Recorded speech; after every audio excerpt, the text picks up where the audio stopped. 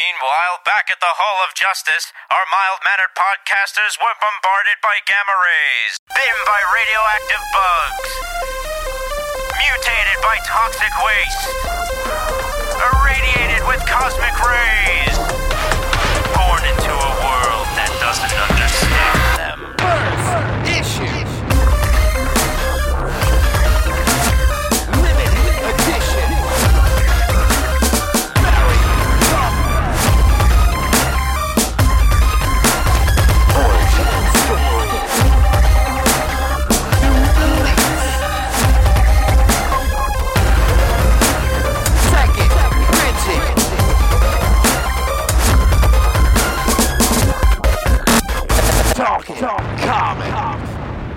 Hello, everybody, and welcome back to the Talking Comics podcast. Today is Wednesday, August 24th, and you are listening to episode number 561. I will be your host this week. I am Joey Buccino, and joining me is Mr. Bob Ryer. So, Steve Rogers, Stupper or no? Aaron Amos is also joining us. It took me a second to figure out where that came from. I was a little lost, but okay. I'm on board now. Back. Hey, everyone. See, I got that reference. Hey, that's layers. And Chris Carey is joining us once again. Hi, that's right. Damian Wayne's other asexual friend is in here. You can eat a bag of anyway. Aaron, we finally bonded, and you're going to do me like that? Listen, I said what I said. We're going to hear all about it. I will be your host this week as friend of the pod, Bronwyn Kelly Say, has been struck ill, and by extension, our regular host, Steve Say, has also been struck ill. We wish them both the very best and a quick recovery. I'm sure they'd love to hear from all of you as well, so just bombard their Twitter feeds and DMs and notifications. Bing, bing, bing, bing, bing, bing. I'm sure that won't be annoying at all. I love the way you passive-aggressively blame Bronwyn for Steve's illness.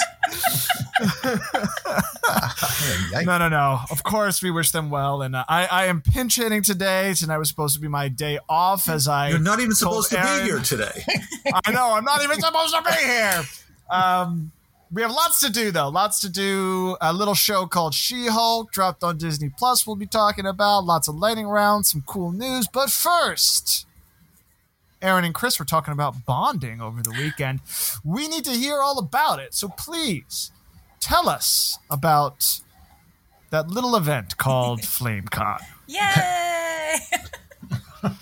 Chris, would you like to start since you were hosting a panel? Yeah, it was so fun. So I got to attend 2 days of it. I think you got to attend 2 days of it too, right, Aaron? Yeah, we'll talk about it, but we actually searched for you. We couldn't find you. So. Yeah, there's a reason for that. We'll get to it. Because I only got to attend the first 2 days, and you got to attend the last 2 days. We only overlapped for 1 day. But...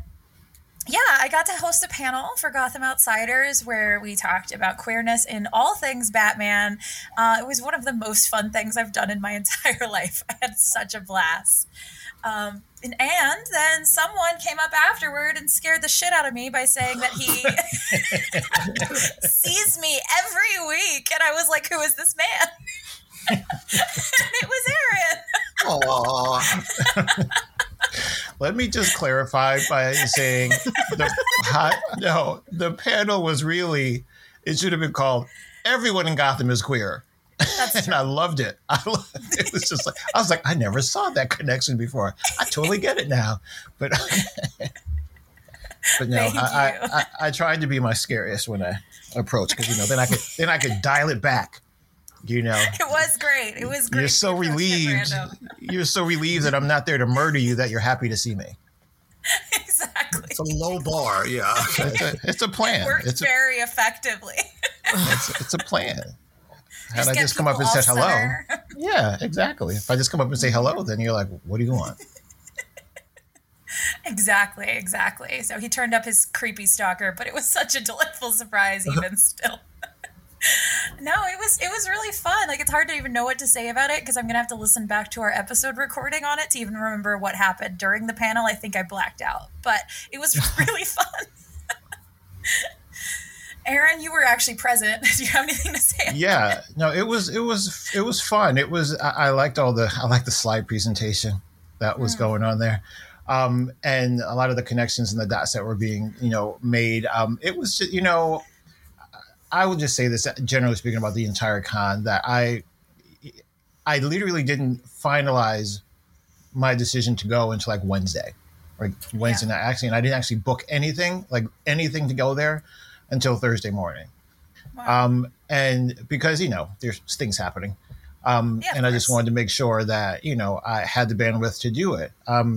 Don't regret it at all. Had a great time there. Started the weekend off with Mr. Joseph there, getting some carbs, at one of his local haunts. Had a great time with he and Emily.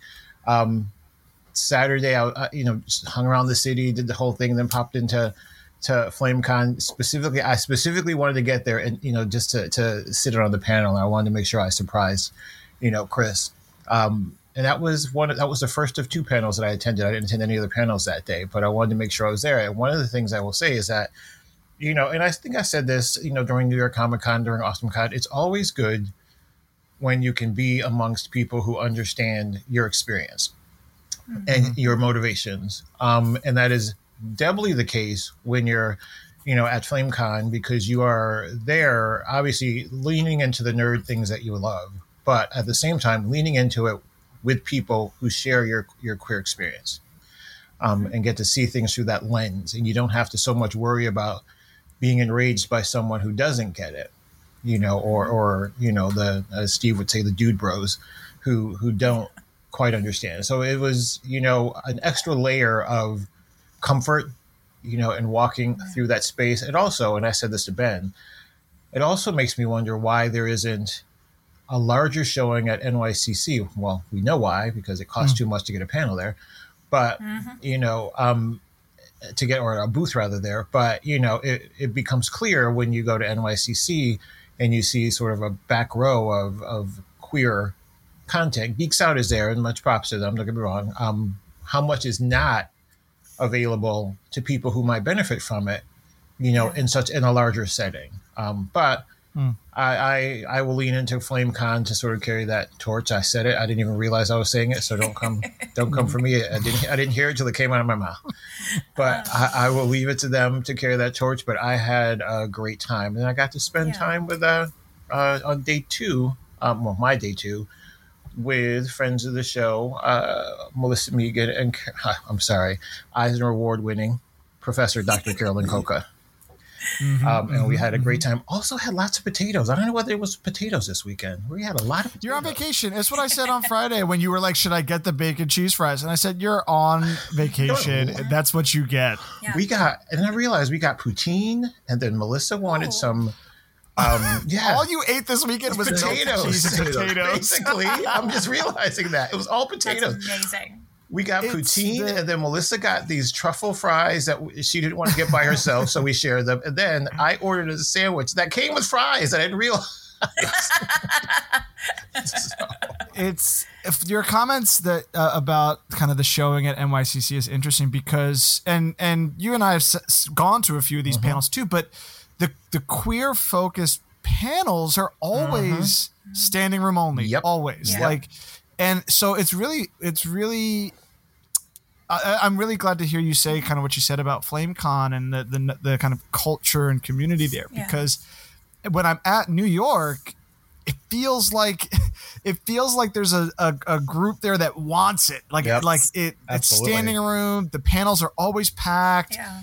But it is expensive, and it is trying to fit into kind of this larger thing. So I'm glad that something like FlameCon does exist and provides you with that. Yeah. Chris, did you have something on that? Oh, yeah, absolutely. Like FlameCon, so day 1 was the Fireball, which if you hear how sultry my voice sounds today, it's because of the Fireball. It has not returned. Completely couldn't talk that night. It was bad. But the Fireball is literally a ball, and it's a drag ball, basically, that they kick off the whole con with. And we had, drag queens doing Loki and drag queens doing an X-Files routine that was so elaborate. And, celebrating their gender expression, and their nerdiness in a place where literally everyone seemed to just drop their guard. It was held in a gay bar.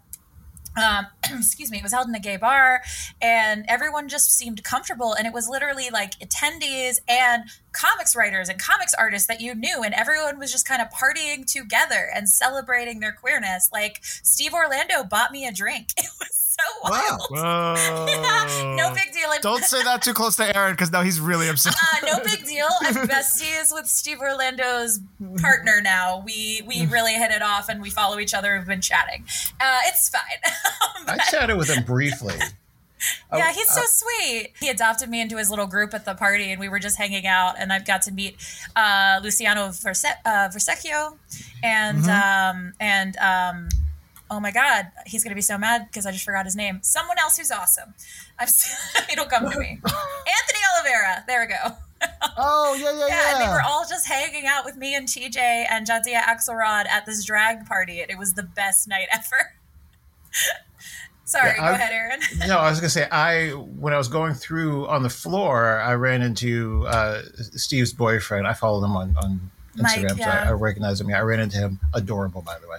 He's so adorable. Oh my God, they're such a cute couple. It's ridiculous. It's adorable. He might have a friend of the show coming after him to clear the path to Steve, but I'm gonna leave that where it is. I don't want to blow up her spot. But interesting. I don't know if you guys remember when I brought Commanders in Crisis to the show, Steve Orlando's book. I said to Mike, I said, so I get the impression, because I just went to the book, I said, I get the impression that this book embodies everything that Steve wanted to do at either Marvel or DC, and was told he couldn't do, or the barriers that he couldn't break down, and all of those types of things, at the big two.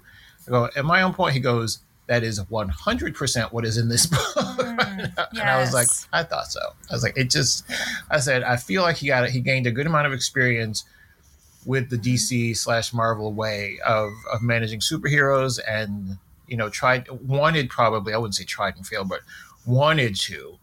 But then editorial probably got in the way and said, yeah, we're gonna do it this way. And he probably just took the opportunity to create this book, which is great because I actually really enjoyed that book. Yeah. Aaron, did you bring your business cards? You know what? Oh. I brought my mug. I brought my mug. Gosh. Okay. I designed this beautiful logo, and you're not even passing out business cards with it on it. Oh my God. As you go around talking to the anyway. You know what? Anyway, hold it. Vistaprint.com. Hold on a second. Let me go real quick. Sorry. Go ahead, Chris. No, I was going to say, to Aaron's point about how special events like this are, I want to encapsulate it with a moment that I got to witness. So after our panel, we had a signing so that people could come meet Jadzia Axelrod and Ben Kahn and talk to us about the show. And at one point, a little non-binary child, probably 6 or 7, came up, got a copy of Galaxy, and then wanted to show us their dress that they were allowed to wear safely in the space. I know and who you're talking about. twirled around. You saw this? I saw him. I saw him. I almost cried. They twirled around, and then Ben Kahn got up from the table and walked around, and they started twirling in their dresses together, and we were all in tears, and the kid was just so happy. Yeah. And that is what FlameCon is doing for young nerds, giving a space that I'm sure you can speak to this too, Aaron, that we never had growing up. Absolutely. So. And I'm sorry that I met when I saw them as they walked by, just this pure joy just walking through. And I was trying to figure out, I'm like, I think they're probably 6-ish or something like that. Yeah. And I was just like, listen, if you can start it, being who you are at this age, you'll never know what it's like not to be who you are. Absolutely. You will live the best life. So I will say I sort of paused there for a second and got a little choked up, seeing it, because they were just so happy and just so comfortable, and just it was great. It was delightful. I then had to tell them, you can't listen to our show though. Sorry. Yeah. I was like, we're so explicit, but so nice of you to come. Something to look forward to, I'm sure. Maybe your moms will say fine when you're 14, 15, 16. Yeah. In the meantime, here's Robin #1. Right, yeah. You can read along with some of the books, but please do not Here's listen. Super Sons. I will say Ben's gown was flawless. Oh my God! Yes. A lot of flowiness going on there. Yes, that outfit and their outfit from the ball was incredible too. It was that witchy look that they posted on Twitter, and Jadzia came to the ball dressed in rogue cosplay that was so hot. She was a smoke show. She knows. I told her she was a smoke show at the drag ball, and they pulled her up on the stage at one point. It was just delightful. It was a great time. That's amazing. Yeah. I'm so glad you guys had a great time. Yeah, it was so good. That's awesome. Before we move on, any other surprises, any quick things to share from FlameCon weekend or? Anything to share? Well, no, I mean, would you go again? Just kidding. 100%. Alex, I think this was my third. Oh, yeah. This was my first, but absolutely I will. I meant to go again this weekend. That was the part. TJ and I did not make it back because TJ got super bad food poisoning. Oh, no. And I stayed and watched movies with him instead of coming back. So I know. I'm a long-suffering friend. Loyal.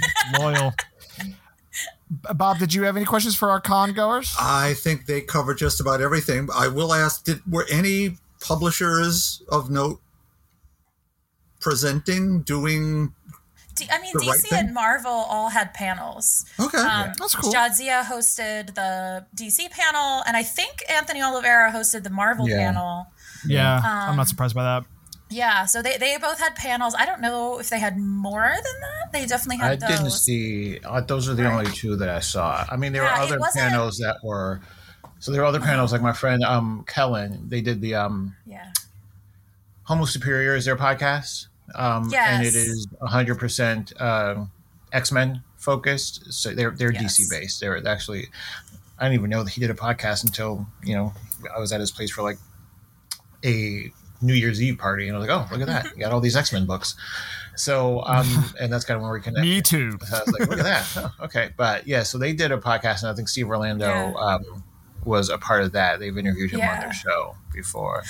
Yeah, I will say this is the only con I'm aware of that celebrates podcasts this much, because they were all over the place. That Homo Superior also hosted another drag night on Saturday. Like, all of the podcasts were like really super worked into it. I mean, that's how we felt, like really included. So it was very cool. As far as other, I guess queer people just love podcasts. I guess we just love podcasts. I don't know. Or we make great podcasts. There's that too. Yeah. But it really isn't a publisher-focused event, I will say. No. It's not like other ones I've been to. It's like Artist Alley the whole way through. People are just there. I know, it actually really is nice. I kind of liked it. Also, my other note is cosplay. Everyone was Eddie from Stranger Things. Yeah, I'm excited for that. I'm excited for that analysis of that intersection between Eddie from Stranger Things and the queer community. Let me just tell you, the Steve Eddie art, or Steady as it's called, was everywhere. I may have picked up a print. It was real cute. Everyone was Eddie. People who hadn't watched Stranger Things were dressed as Eddie. I know because I talked to a couple of them. There was a really cool Candyman, like original Candyman. Melissa pointed him out walking around. Yeah. I will say, Melissa was, Carol and I were laughing because Melissa was like a kid in the candy store. We got, the first day I was there, I got like halfway through like the first row, and I'm like, okay, I've already dropped $50 and I haven't even gotten like, I did too. I did the second row of this place. I was like, pace yourself. Melissa got there, and I swear to you, there wasn't a booth that she stopped at that she didn't purchase something. If you don't believe me, go to her Instagram. Go to her Instagram. She put it up. And it was too funny. Carol and I were just like, she's going to shut this place down.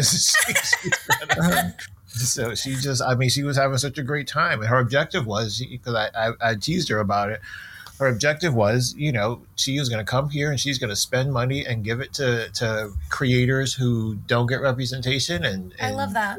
We want to continue to be, profitable and able to do what they're doing. And so leave her alone. I was like, wow.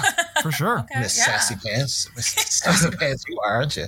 So that's the mission, man. Yeah. It was great. Aaron, what was the best art or merch or whatever that you found at FlameCon? Actually, I am partway through Ben Kahn's book Shaman, which was which actually is quite funny to me. So I'm good. gonna wrap that up. I found a bunch of things. Well, I found this one book that was like, I'm gonna read that, and she's like, as I'm buying it, they go, because there were two people there. It was like a lady, and it was like the author. It was like, do you like bondage and S&M stuff? I'm like, I'm afraid to answer that now. What is it called? I'm just asking for a friend. So seriously, it's called. Hold on, I got it right here. Hold on, I'm pulling it out. You're gonna hear all kinds of weird noises in the background. I'm excited for that. It's called Sunstone, and Bob already reads it. The Lonely Receiver. Ooh. Oh, Zach Thompson, Rye Hickman, Simon Bolin, and I heard it too, Joey. Simon Bolin. There was actually a series of books there. They were just like, well, if you like the bondage and S&M stuff, and it does that. Yeah. And I'm like, you know what? You're like, just a taste. Let me get this one in first, and then I will see if I want to purchase the others and figure out. But also, that's how they get you. A soup sum, if you will. So, exactly. Yeah. So I bought a couple of, maybe like about 6 or 7 books from different, like, and I talked to a couple. I got their cards, Joey. So, we talked about, potentially them. You blew it. That's an exchange that has to happen. Well, I got information. So we're talking about them coming on the show and then talking about their work, because to further Melissa's point, the objective here is to give them a platform to be able to reach other people and get these things seen. Just the quality of this work. It's really, really good. The art is really, really good. The covers. I mean, there's one book called The Deadliest Bouquet, which is basically about these daughters of a woman who was she hunted down Nazis, and now someone's killed her, and so now they've got to avenge her death. I'm loving it. This book, like this independently made book, had like 4 variant covers. Oh my God, I love that. I'm like, okay, I'm here, and let me just get all of them. I got the trade and the individual issues of the second arc, and the variant. I got a couple variant covers. Yeah. I'm like, I was just like, I got to get out of this row. So it was great. They had a whole stand of Golden Girl stuff, by the way. I had to. Oh my God, there was so much Golden Girl stuff. Aaron, was that troupe there that was there at the Comic-Con? So no. I know. They had I almost bought individual. I literally thought about individual Golden Girl plushies. They had little pillows. So cute. But I also have a dog who would kill them. Yeah. So I can't watch someone destroy Sophia. So I was like, yeah.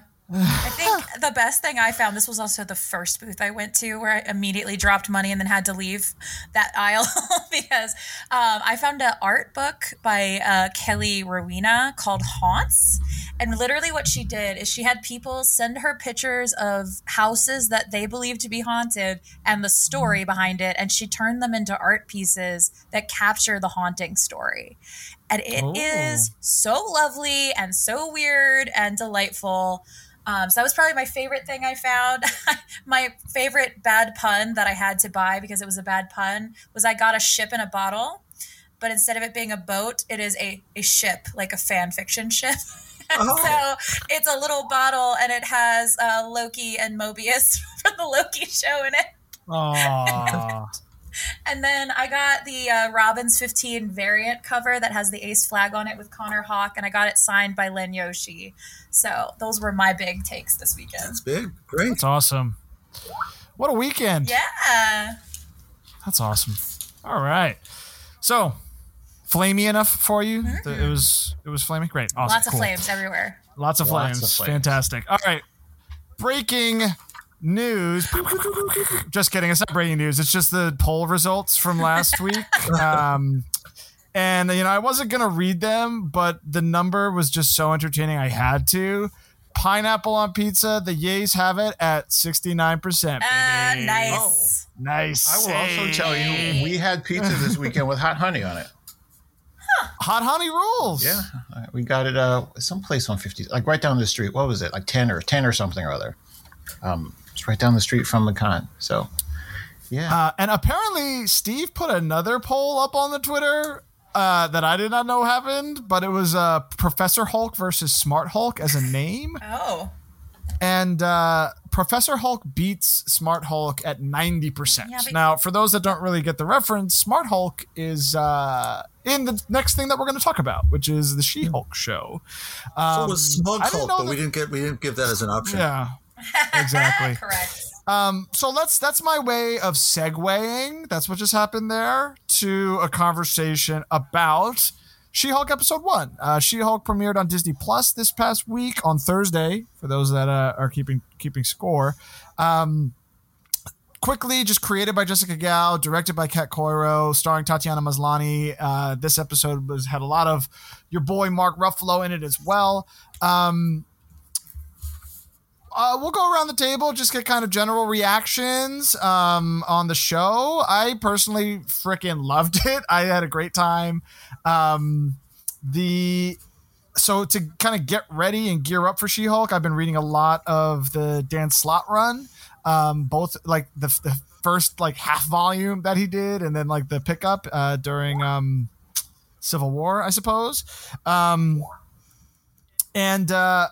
I love it. And I'm really glad I read the Dan Slott run because I think this draws a lot from that.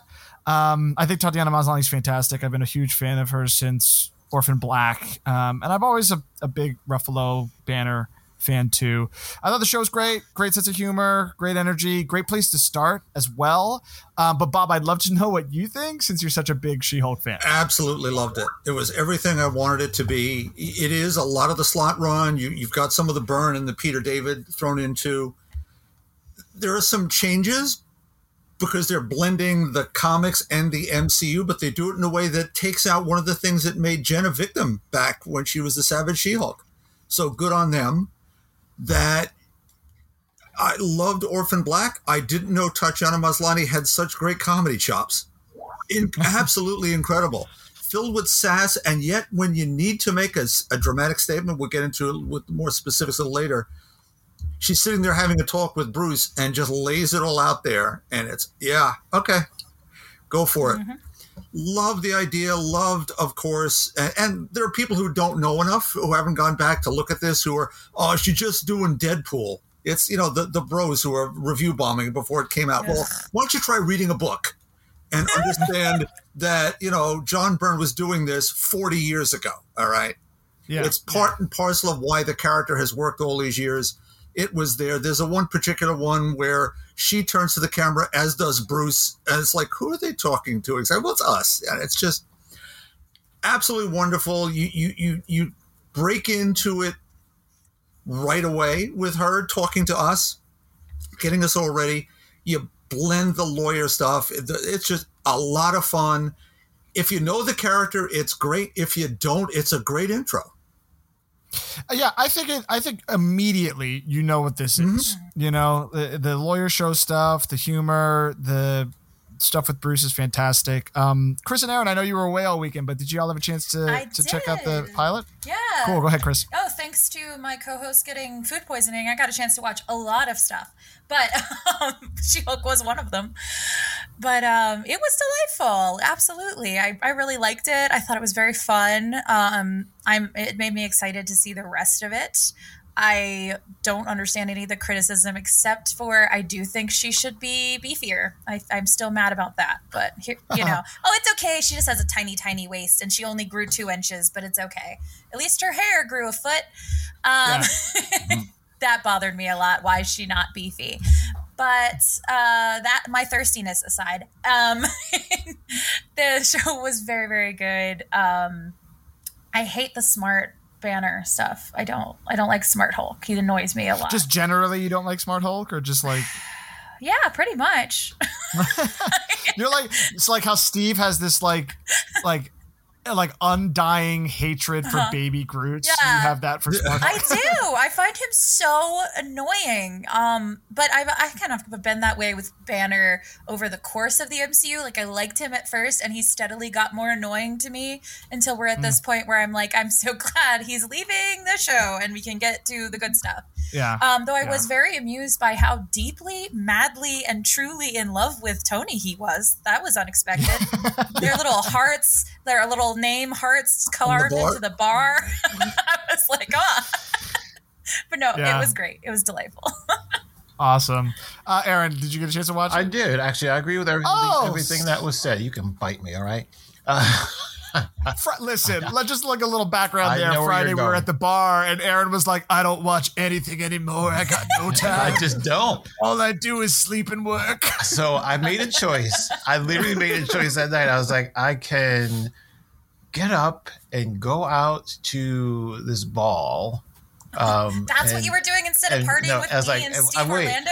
I was like, and wear myself down, or I can recognize that I'm an old man now and I should probably take a nap. So meanwhile, I was doing body shots of Steve Orlando's boyfriend, and you didn't count that. That's a joke. That is a joke for the record. However unsanitary that might be, I do. There's a pandemic out there. You're right. We sanitize the areas of the body first. Come on.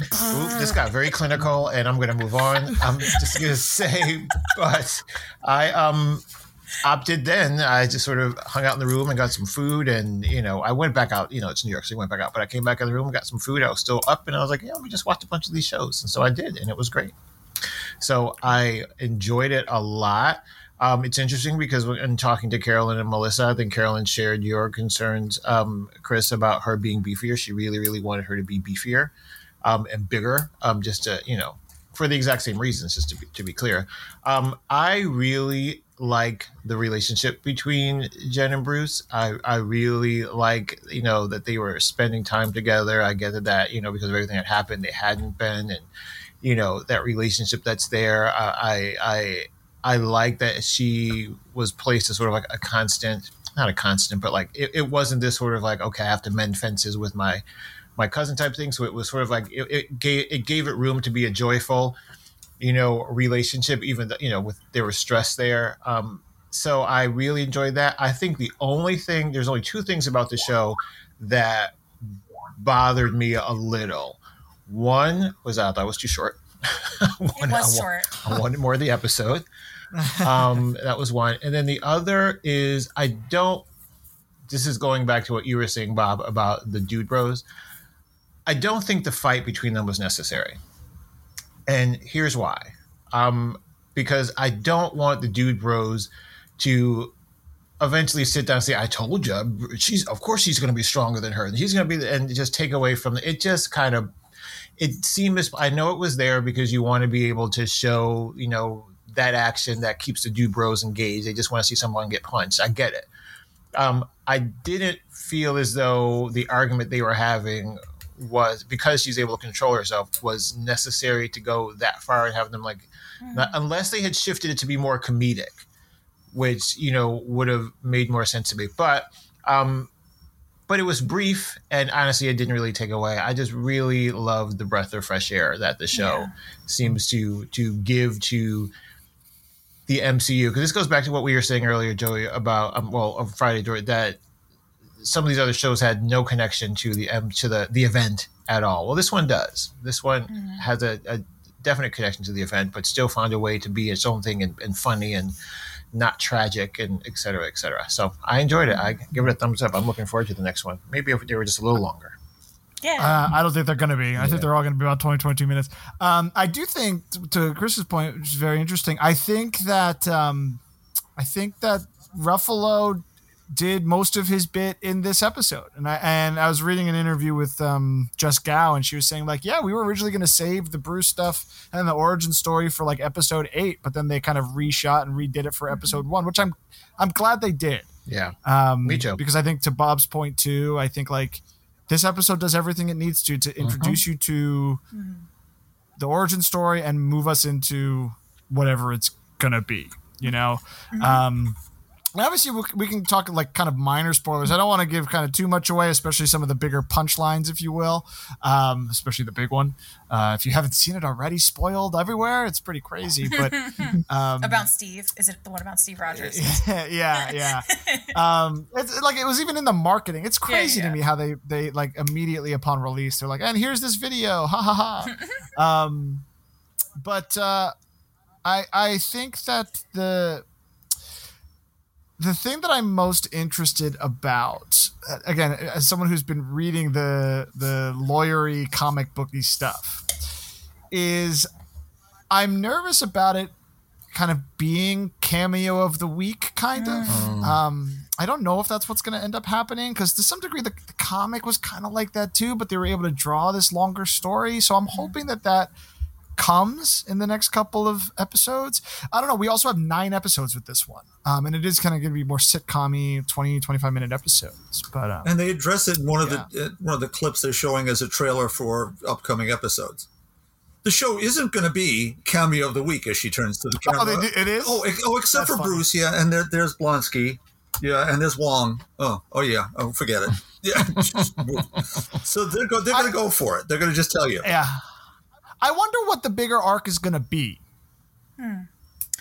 If it is going to be something like gearing up for Thunderbolts or like some kind of Hulkbuster thing.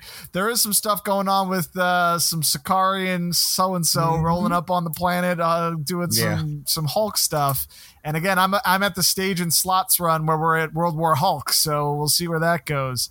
But yeah, I don't know. This show could either be just like its own little thing for 9 episodes, funny, like sitcom, humor, law show, have a good time, or it could set up like the hugest, most like groundbreaking, earth-shaking, like alien invasion type stuff is going to happen. So I'm really eager to see what happens next. Ruffalo, because he always does, semi-spoiled something about her being in the Avengers. Nah, how accurate it is, but he went there. Chris, to your point about Smart Hulk, he does get a little annoying here. Just in general, he does some, I don't know what you call it, Hulk-splaining to Jen. Oh, God. Does. Yeah. That gets a little bit much, and then she finally turns it on. I won't read the entire quote because people should. But where she describes how she's great at controlling her anger. I do it all the time. Yeah. Yeah, absolutely. I think we could get deep into the gender dynamics about how women, especially women lawyers, are not allowed to be angry. Yes. There's literally been a study about women versus male lawyers in the psychology field that found that men who get angry as a lawyer are considered passionate and women are considered bitches. That was the actual term in the paper.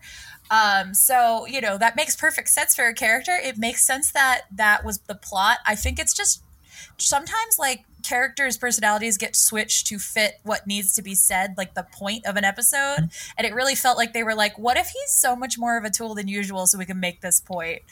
Yeah, and I don't know that I needed that. I think Smug Hulk worked for me. Smug Hulk, but all of what you both said is true, and I think that there's that moment in Endgame where he freaking he's looking at the stones and he's like, it's like I was made for this, and I'm like, all right, okay, Bruce Banner, okay, so no, Smug. I agree. So he is supposed to fucking suck, is what? Okay, got it. No, I agree. It worked for me for the reasons that you called it. It worked for me for 2 reasons. One, it kind of made sense that he's like, all right, well, I've just spent the last 15 years of my life going through all this stuff, so I wrote it all down for you, my cousin that I love. So it makes sense that it's fueled by a little bit of that, but then also it makes sense to give her, the character, not Jen, but the character, an opportunity to shut him down, and establish, I don't really need all that. It's like, whatever you went through, I'm not going through.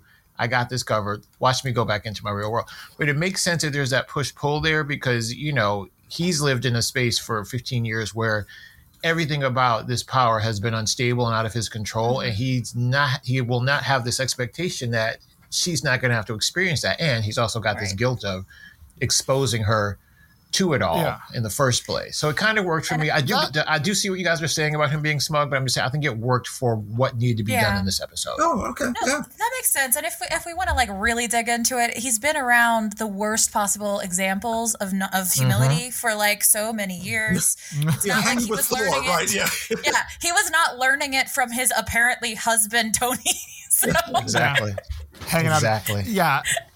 And that difference, and I've watched the episode I think 4 times. Well, you beat me. I was at 3. I thought I was good. Yeah. 4 is better. I like 3.5. I was watching it this before, and I stopped 20 minutes in just because I had to do the show. But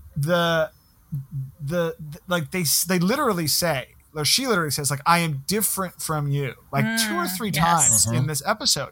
So I think that this episode does a lot of things in terms of giving us the origin story, setting up the parameters of the show, but also both affirming the relationship that she has with Bruce, but reaffirming in a lot of ways that, yeah, even though she's also a Hulk, as she says, it is a different iteration, which is also the book. Like, the She-Hulk book has always tonally, thematically been different than any of the Hulk books, you know, for any of the reasons that we've already been talking about. And I think that this show does a really great job in the pilot episode of setting that up. So one of the questions I have, Bob, because I don't have as much background, one of the things I'm accustomed to seeing in every iteration of Jen that I have read is that she loves being a Hulk. Yeah, that goes back to a fellow named Roger Stern, who amazingly his name isn't listed in the credits in the thank yous, which kind of annoyed me. But he had come up with the idea in the Avengers that Jen was just going to love doing that, and then it was John Byrne, who was his close friend, just ran with it. And I think that's going to come. I think that's going to come. You can see her strutting a little bit as She-Hulk. There's a real difference to her walk that is sort of like, I got this. I'm okay. And I think just what you're saying, it'll definitely, I think as we move further and further in some of the clips we've seen, though I think at some point there's a support group she goes to that looks absolutely nuts. The last thing that we'll talk about before we move into some lightning rounds is I just want to say, too, that one of the initial reactions to the show's trailers way back when was the CGI on She-Hulk. Now, I knew then, and we talked about it on the show, and you know, I watched some stuff on YouTube and stuff that, like, explaining, like, okay, like, all you people that are, like, reacting so negatively to this, that's obviously coming from a certain place for most of you, and we're not going to get into that. But for those that are actually coming at from, like, a technical standpoint, like, bro, you're watching it on YouTube, which has a compression rate, and that's lowering the quality of the blah, blah, blah. Watching it on Disney Plus on my television, the CG is fantastic. Like, it looks great. The layers of it, everything looks fantastic, especially for, like, a TV show. And there's some interviews with I've been reading a lot with Jess Gao, because I think she's great and does a great job talking up the show. And she says, like, you know, we had to work around a budget. You know, and it's not Endgame. It's not Avengers. She's not working with $300 million. You know, she's got a TV budget, essentially, bigger than maybe Modern Family or whatever. But she's got a TV budget. So some scenes had to be reworked with Jen. And I think that I think the CG looks fantastic. I thought that the fight, necessary or not, looked really good between the two of them. So yeah, that's just the last thing I wanted to bring up for people that are like, well, you know, there's CGI on it, blah blah blah. It's like it's like a feat that they were able to do this. If you want me to have conversations about CGI, I'll talk about Paper Girls, but never mind. I gotta say, She-Hulk is one of these shows, and this happens in comics all the time, where I have, like, little gripes about it, but I feel bad saying them because you say them and then some dude bro is like, yeah, it sucks, and I'm like, no, sit down. We are not having the same conversation. I have little gripes, but the show is amazing and the feminist and awesome and wonderful. And you just want to clarify that I actually loved it. I just had little things about it that bugged me. Yeah, I have 2 credity things to talk about that won't be a spoiler for post-credit sequences. There's a mystery, Bob, and then we'll move on. Did you notice in the opening Marvel logo credits, Jane Foster appears as Thor? I did. Yes. Very happy to see that. And I love that the end credit, the technical credits, are done as courtroom drawings. Yeah, those were cool. Yeah, I love that. I want to know if She-Hulk has theme music, though. And they use the Who's That Girl? By Evia, that was great. For the credits. Yeah, and it was fun, and I was singing along with it and everything. But I want to know if She-Hulk has a theme. That's a good question. You always notice when they point at things that are supposed to remind you of the Avengers, they play the Avengers music, like even not even like a whole like bar, but like just enough so that you know this is referencing the Avengers. I was like, okay, I get it. She looked at that helmet and I heard it. I was like, okay, there it is. There it is. Just in case we had to trigger that memory that was deeply buried in there. Exactly. Yeah. It does activate. I just watched does. what's it called? The Game of Thrones show. What's it called? Game of Dragons. I don't know. Something like that. House of of Dragons. House of Dragons. So I just watched that first episode, and it's the same thing. Like, just like in the middle of an episode, it'll be like bum bum bum bum bum, and I'm like, there it is. Like, I just like my hackles go up or whatever. Like, it's like, there it is. What was on this weekend? Civil War was on in that opening scene where Wanda, does her thing, and I was like, see, we should have known then. Anyone who didn't know then was like, okay. Yeah, we should have known. Exactly. Honestly. Yeah. Actually, all right. One more, Joey, go ahead, just Bob. to say you'd appreciate this. It had me go back and watch the Edward Norton Hulk, which I know we both like more than most other people. I love the Edward Norton I Hulk. like it better than the other one. Yeah. It's totally good. I mean, it's not great, but It is pulpy B movie like goofiness, and I love it. I like him as Banner. I really, really do. I just feel like Eric Bana just has a limited personality. Oh no, not him. We're talking about the Edward Norton. Oh. No. I agree. That's what I'm saying. Bana's the That's other what one. I feel like Edward Norton. Aaron wanted to talk shit about Eric Bana. He did great. He did great as an emotionalist Romulan in the Star Trek movies. That's where they should have left him. I just watched. What was that with Saoirse Hannah? Yes, he's very good in that. And it because it worked because he only had to have one range.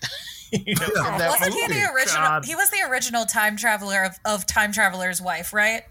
Yeah, I think he was. He was. In the one with The one that wasn't a TV show. is it Rachel McAdams? Who's the Rachel McAdams, yeah. Yes. It's so creepy. Anyway, he did a great job being a creeper in that movie. Anyway, She-Hulk. Oh yeah, what are we Check talking it about? out. Episode 2 drops Thursday. I will definitely be watching it at 7 a.m. again. You remember when you told us not to tangent? Anyway, go ahead. It's all connected. Eric Bana was in Hulk, which is connected to Edward Norton's Hulk, which now we're off of the Hulk, and now we're on lightning round. Bob, would you like to go first? Sure. Okay. Is there an alarm this week? I can make one. No, it's okay. I think I'll be fine. So, mostly quick hitters this week, including Elvira in Horrorland number 3, which is the next stop on the Mistress of the Dark's tour through classic horror films. This time, it has Elvira on the Nostromo and just in time for lunch. It's another enjoyable issue by David Avallone, Sylvia Califano, Walter Pereira, and Taylor Esposito. Again, it'll be a great trade when we get to that. Jane Foster and the Mighty Thor number 3, Torun Grunbeck, Michael Dowling, Jesus Arbatov, Joe Sabino. The Seas of Asgard continues as the masked ladies, or she gathers even more allies, just as Jane is hoping to do in her quest to find Thor, Odin's son. It's all over the place. And I just hope this leads to more Jane Foster by Torun Grunbeck, because it's been an amazing ride through various universes. Catwoman 46 by Tini Howard, Sami Basri, Vicente Cifuentes, Jordi Belair, and I could not find the letterer because it's in such tiny, tiny print. So I apologize to the letterer of this book, who I still can't see it. But wait a minute. I'm getting out my magnifying glass. Thank you, DC, for not printing things in English or in right enough letters. It is Lucas Gattoni. There we go. Now I feel better. Anyway, it brings a major thread of this arc to a close, and with an issue that is mostly conversation and yet totally brilliant and action-packed. Loving what Tini Howard is doing here. Captain Marvel 40, Kelly Thompson, Alvaro Lopez, Juan Frigeri, Jordi Belair, and Clayton Cowles is part 3 of Trials, where Carol is facing judgment from a tribunal of mystics, one of whom is Amora the Enchantress, who's seeking something more on the order of vengeance. This leads to some fingers on the scales of justice, with Amora and Wanda each taking a shot at tipping the balance. There's a double cliffhanger to this one, and it features the return of a very special character, one I've been missing a lot in this series. Strange number 5, Jed McKay, Marcello Ferreira, Roberto Paggi, Jaina Tartaglia, and Corey Pettit teases a return, but I won't say one way or the other. Now, what I will say is that I think this series has gotten strong with each issue. Jed MacKay's handling of Clea has been very clever, and as he showcased her strength, and Saz too. Supporting characters have all had their moments as well, with Moon Knight taking a co-starring role this time around. I know I've said this before, but Strange, it's a really lovely sidebar trip into this Mystic Universe, and this will also be a wonderful trade route to take once it's available somewhere, a year from now, because it's Marvel. Finally, Ms. Marvel Moon Knight. Jody Houser, Ibrahim Roberson, Eric Arciniega, and Travis Lanham.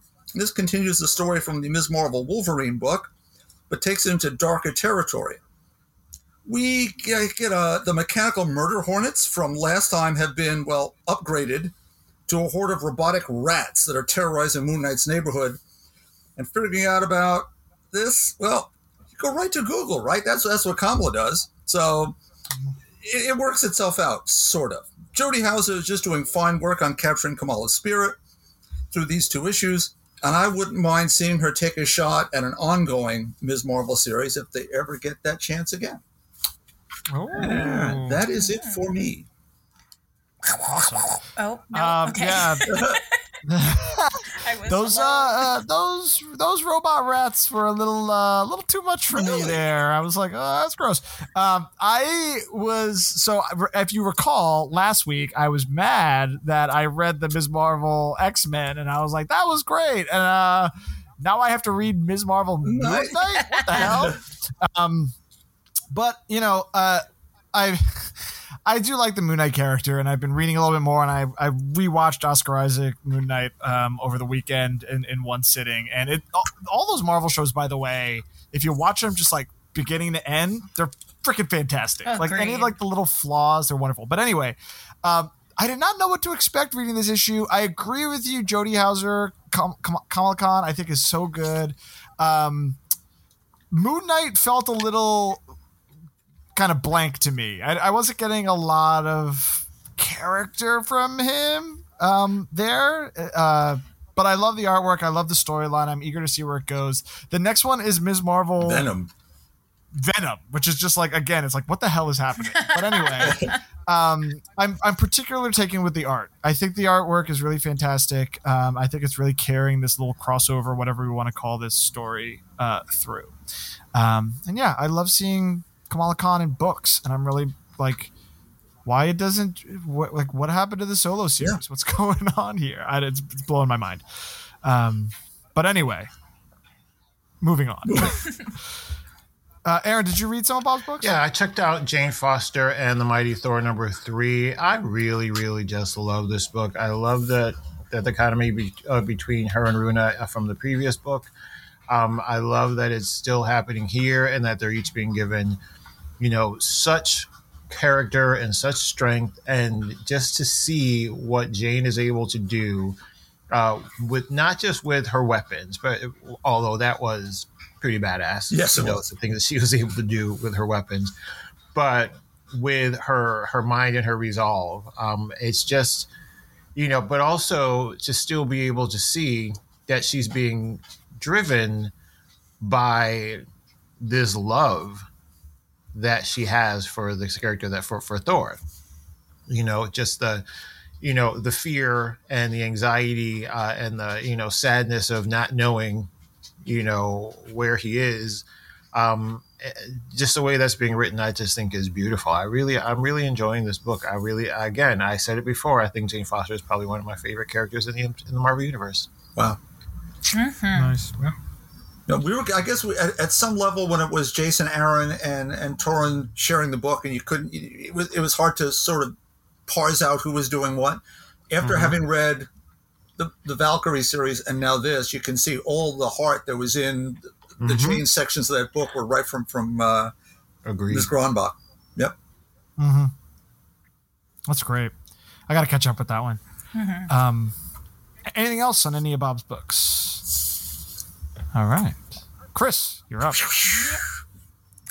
I'm missing my cue tonight. Okay, got it. No, it's continuing. Anyway, so I didn't have a chance to read terribly much this week because of all the con and such, but I did get a chance to read some webtoons, and I read first up The House of Lothar is how I would say that, I think. So House of Lothar is this really fun, kind of creepy black and white story that's kind of a mix between being super camp and horror. And basically this girl gets a job being a maid at this hospital. She thinks it's a mental hospital, but she's not allowed to meet any of the patients. But she is curious, so she starts kind of going places she's not supposed to go. And she discovers it's not a mental hospital. It is a safe house for cryptids. Ooh.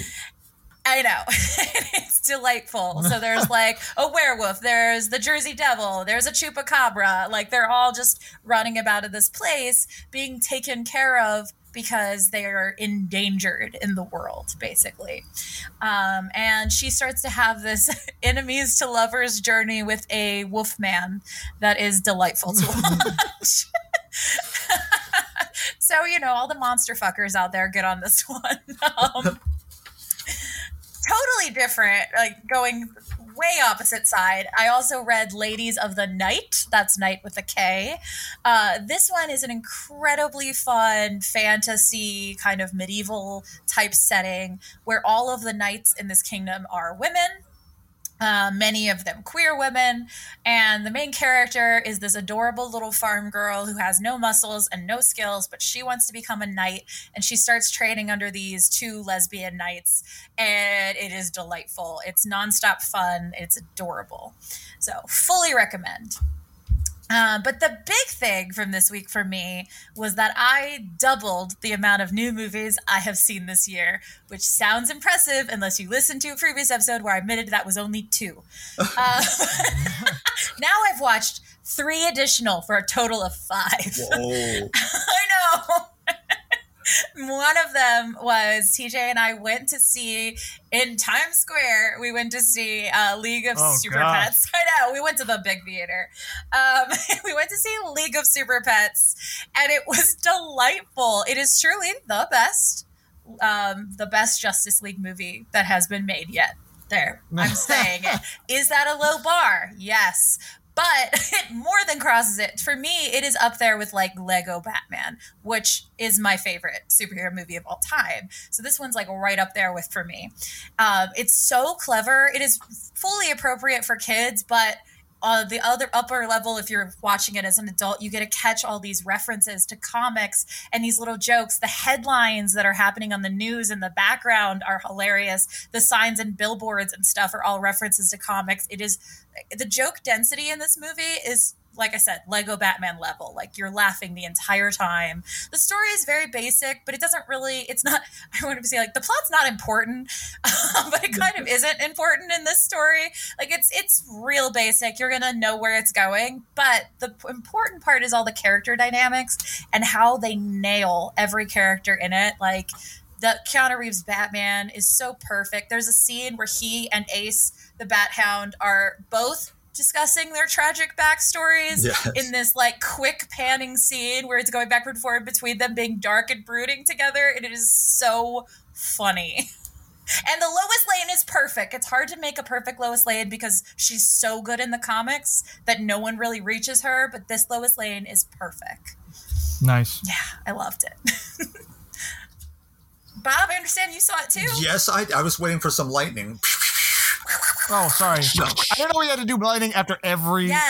Yes. Around. You can't switch it now because that's why I missed my cue. Anyway, go ahead, Bob. Okay. All right. No, I loved it as well. It is that sort of.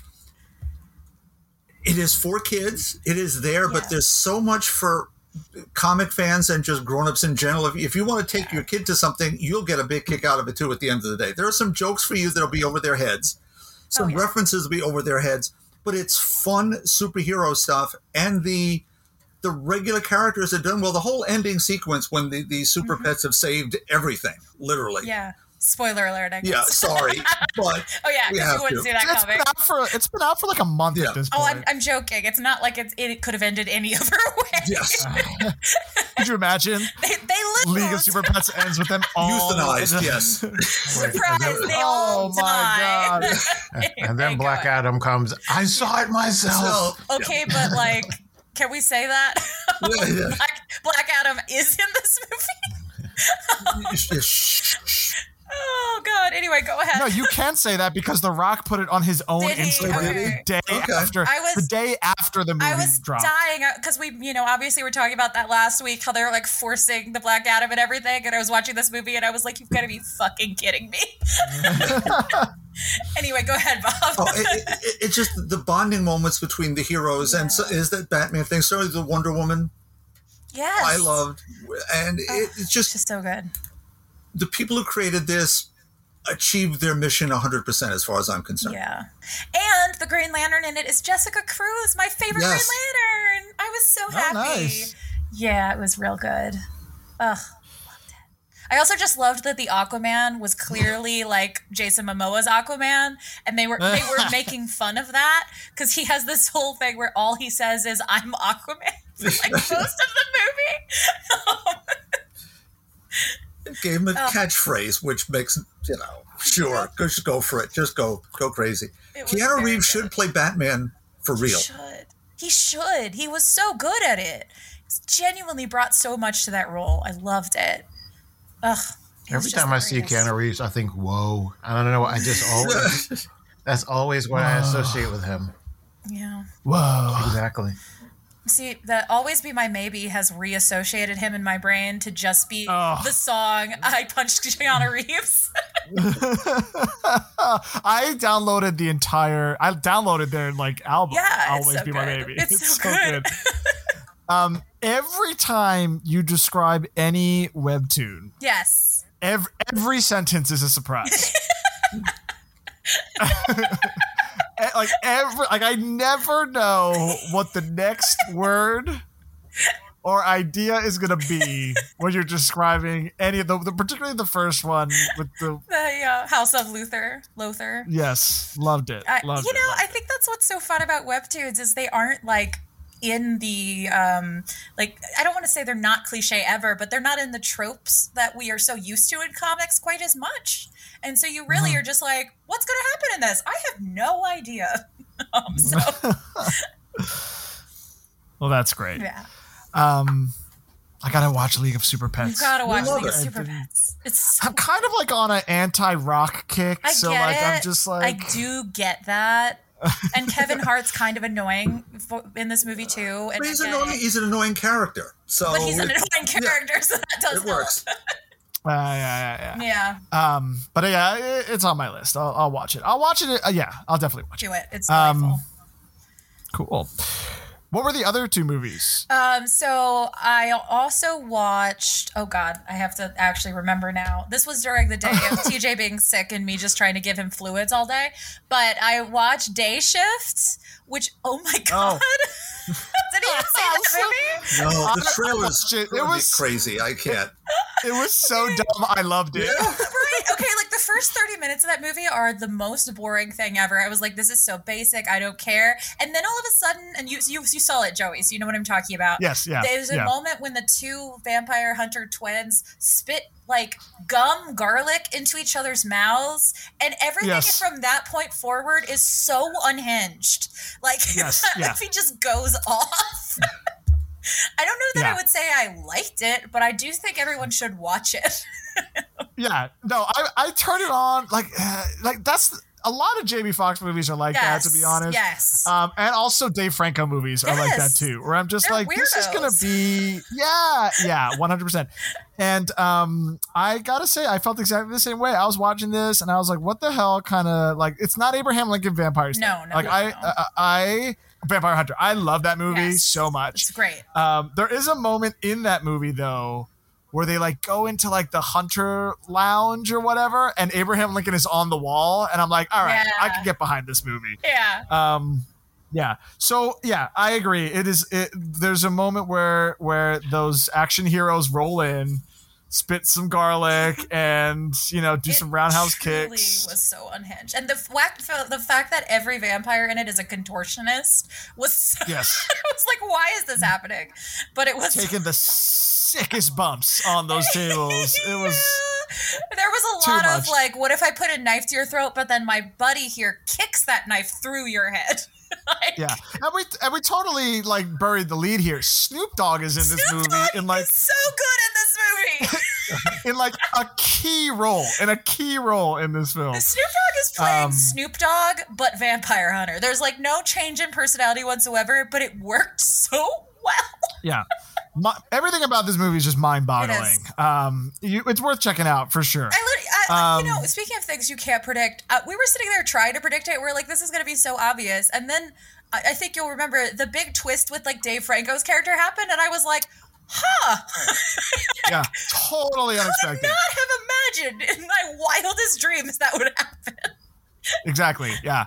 Yeah, I that's when I perked up. Yeah, I was on my phone. I was eating a sandwich, whatever, and then that happened, and I was like, okay. I was like, God damn, I guess I'm paying attention now.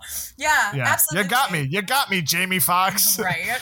I also much worse movie, believe it or not. I watched Look Both Ways, which is the rom-com that Netflix just put out, which I think maybe is a like teens don't get pregnant like PSA disguised as a movie. I didn't realize, but it was. Who was in it? It's Lily Reinhart from Riverdale, and I'm very invested in these kids' careers post Riverdale. Like, I want to know what happens to them all next. So I was like, I've got to watch this movie. It was genuinely so bad. It was. They got Nia Long and Luke Wilson to be in this movie. I know, and Luke Wilson is like great at this movie, but he has about 10 lines, so it's not like, don't watch it for Luke Wilson.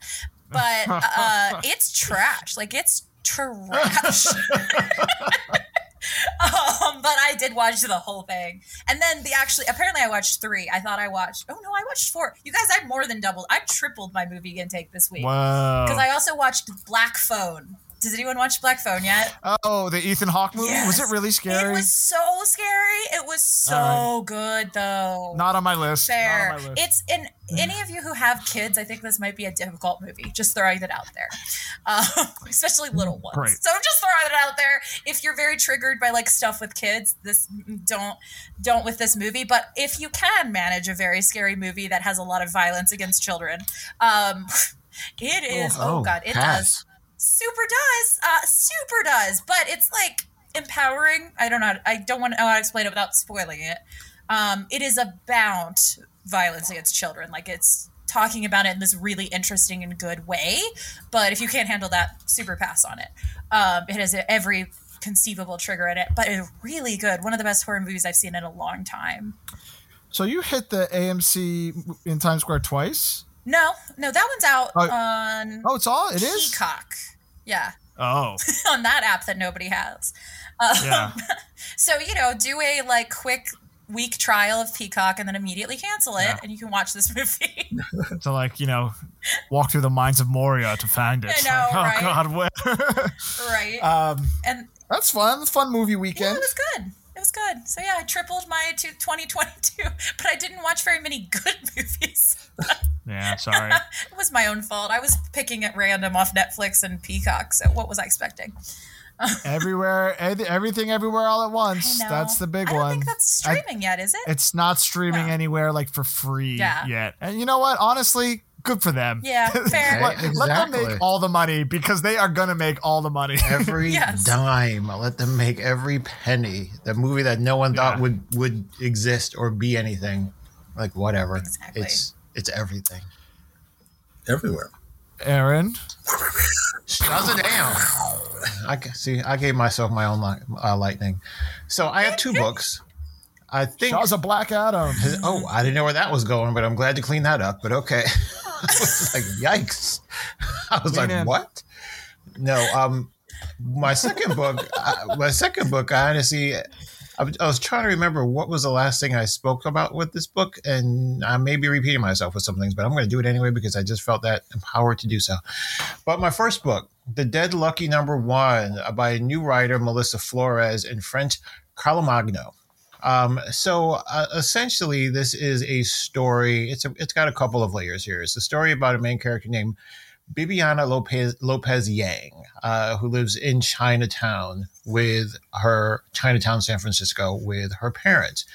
She is a former soldier, and she's back from Afghanistan, and she's got PTSD and a little bit of survivor's remorse. And so you get to know a little bit about her, as you get to listen in on her in a therapy session. Now, I think that was a good way of giving you the context in the background, but she also occasionally breaks the fourth wall, a la She-Hulk.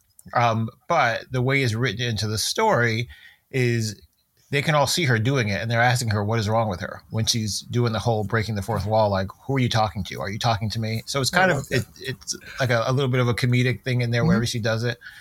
But she is giving background and context to the reader.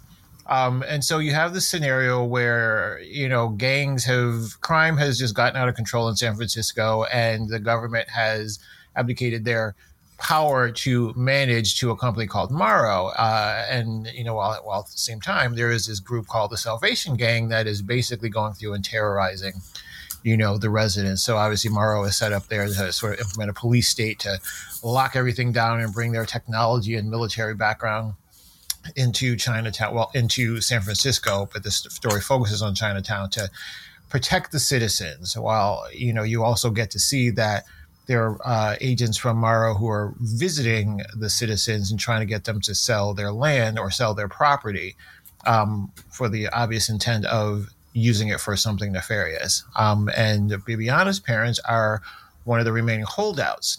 And this Morrow organization basically says to them, well, we are not going to be here much longer to protect you all. So, when the Salvation Gang comes through, you're all going to be shit out of luck. And so that's kind of what, sort of sets the stage, the tension, on the story. There's a couple of layers here, but there's a few things happening.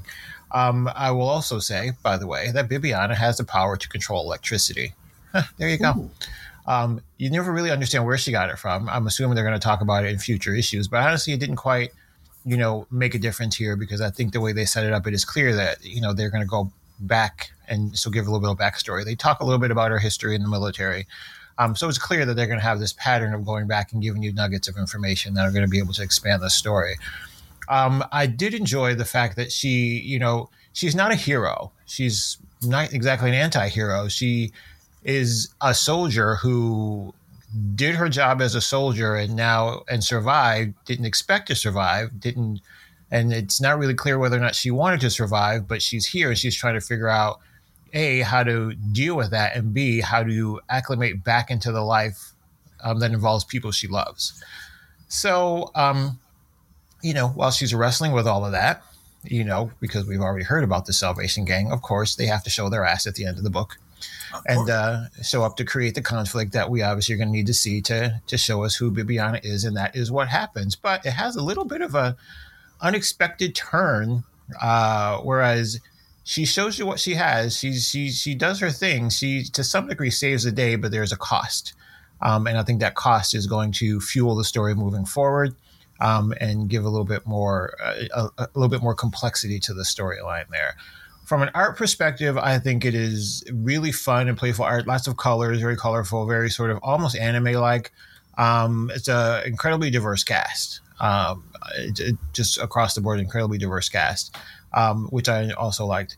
I think there's going to be, like I said, a couple of social tones you're supposed to take from this. Gentrification, violence in the city, and all the military, the impact on, soldiers, and how that goes on, untreated. There's a variety of things happening. So I don't know which one or multiple ones they're going to settle on, but they've opened the door to quite a few of those. So I think it's going to be a fun story with a fun female. I'm going to just call her anti-hero, that I'll pick up again. So we'll see where it goes. Like I said, this is a new writer, so I'm curious to see. You don't know what to expect, so I'm curious to see. And this is an Image book, but I'm curious to see where this is going. Lastly, I'm not even going to spend a whole lot of time on this, because I'm just going to get to the point that I want to really rage against. Project Superpowers, number 5. I may have talked about this. If I did, I apologize. Andy Lanning, Emilio Utrera, Ron Marks, Dynamite. So you all know the background. I'm not going to repeat it. I had talked about this in a previous episode, and said I was just going to keep watching and keep reading to see where this was going. I will say that they had firmly planted a female character in a very significant role. Seemed to be very, very capable in a lot of agency. They placed an individual, a male individual, in a key role, obviously, and didn't seem to be the upstart. Didn't seem to be the central sort of I'm going to save the day type role, because this is Dynamite, so we're all kind of wondering. So I was hopeful that this was going to go in a place that was a little bit more diverse, a little bit different. We have this character, John Doe, who has amnesia, who basically has all the powers of the Project Superpower teams from the previous book, but you don't know why. He meets this woman who is trying to help him figure out how that is. You go through all of these iterations of him flashing back to these past experiences, what you believe to be past experiences that might inform why he's here today and why he can't remember anything, only to find out that he is, quote, the hope of America, the embodiment of the hope of America and this team. And in that whole final episode, this strong female character is essentially a damsel in distress. And he's basically he has positioned himself as the hopes and dreams of America, a land that was founded on blah, blah, blah, blah, blah. And I'm like, you can kiss every square inch of my ass with this. What are you talking about? You took such a sharp turn there. You had a story that was a superhero story that in the last issue became this full-blown propaganda piece that just basically reverse fridged a female character and had this guy who is now, when he realizes who he is, draped in white and standing amongst all these people who, by the way, are also supposed to represent all of America, all white men. I was just like, all right, I'm out. I'm done. I'm not giving you any more shots. I'm done. So just wanted to let you know, if you see yourself veering towards Project Superpowers number 5, turn the other way. I took that hit so that you don't have to. We appreciate You're welcome. Yeah. Thank you for your sacrifice. There you go. So, Shazadam. Yeah. There was a moment for Dynamite some years ago where things were looking better, and that ship has sailed. You had Gail Simone sort of acting as major domo, sort of overseeing what was going on, and they redid their 3 major licensed characters, and all of a sudden you got a Vampirella enclosed that made sense. Mm-hmm. You had Red Sonja written by Gail and then by Marguerite Bennett. You had books that were a lot of fun to read. I was buying a lot of Dynamite stuff. The Masks book that Alex Ross was doing. And now I'm just reading Elvira because it's David Avalon, and everything else I was reading, I can't. It's just, you look at these 73 variant covers for everything and say, one's worse than the other. So I can see where they would do that, Aaron, sadly. Go ahead, Joey. I'm sorry. I was just going to kind of back you up there. I remember when they had Vita doing the James Bond books for a while, and they were so good. But then it was like a big editorial publishing shift, and things went south. And it's hard, too, because, like, kind of Aaron giving Project Superpowers a shot. Like, every once in a while, there'll be a book that they solicit, and I'm like, ooh. Exactly. But then in the back of my head, I'm like, but what's going to happen? It's iffy. It's iffy. It's just hard to... I can't imagine what was going on in the room where they were pitching this story, and they were just like, all right, we're going to do this. It's going to be, very mysterious. It's going to give you some background to the characters that people have become accustomed to. You're going to get some callbacks rather. And then we're going to shit all over it, by making it all about these literally characters who were almost entirely not in this book. And the character who was basically almost a hero of the book, the co-hero of the book, the female, is literally being dragged, injured, and broken. Wow. By this guy draped in a red, white, and blue spandex, whatever it is. Yeah, onesie. With her, the damsel, having basically been beaten, when she basically is the only reason why he knew what was going on the entire freaking book. But now she's got to be propped up, and you can see all the things behind her there. It's this image made my heart palpitate. Like, it's scary. I would cross the street if I saw any of these men. Good Lord. It's just, they look like they're ready to hate crime somebody. Okay, I'll stop. Well, wait, I'm sorry, and I know this is really bad radio, but I got one more for you, because I want you all to be able to understand my rage and discuss it. So I'm putting it in the chat right now. I know this is bad radio. I'm sorry. Is it? You kind of alluded to this, but is it the last issue of the run, or is this just the last issue you're going to be reading? No, this is the last issue of the run. Well, I'm sorry. The way are you serious? The way it wrapped up. Because I was like, oh, maybe there's like an issue, like a second arc where things will be resolved. You know what? I'll double check with it, because it said 5 of 5. So I you know what? Either way, the answer to your question is yes. I'm just gonna say it's the last one I'm reading. So I'm looking at the image. I can see that on the back of pickup trucks. I really can. Right? It's terrifying. So that's when I was reading this. This is when I read this, and I was like, "Fuck no!" I was like, "I am out." Not John showing up in the chat calling him Captain Confederate.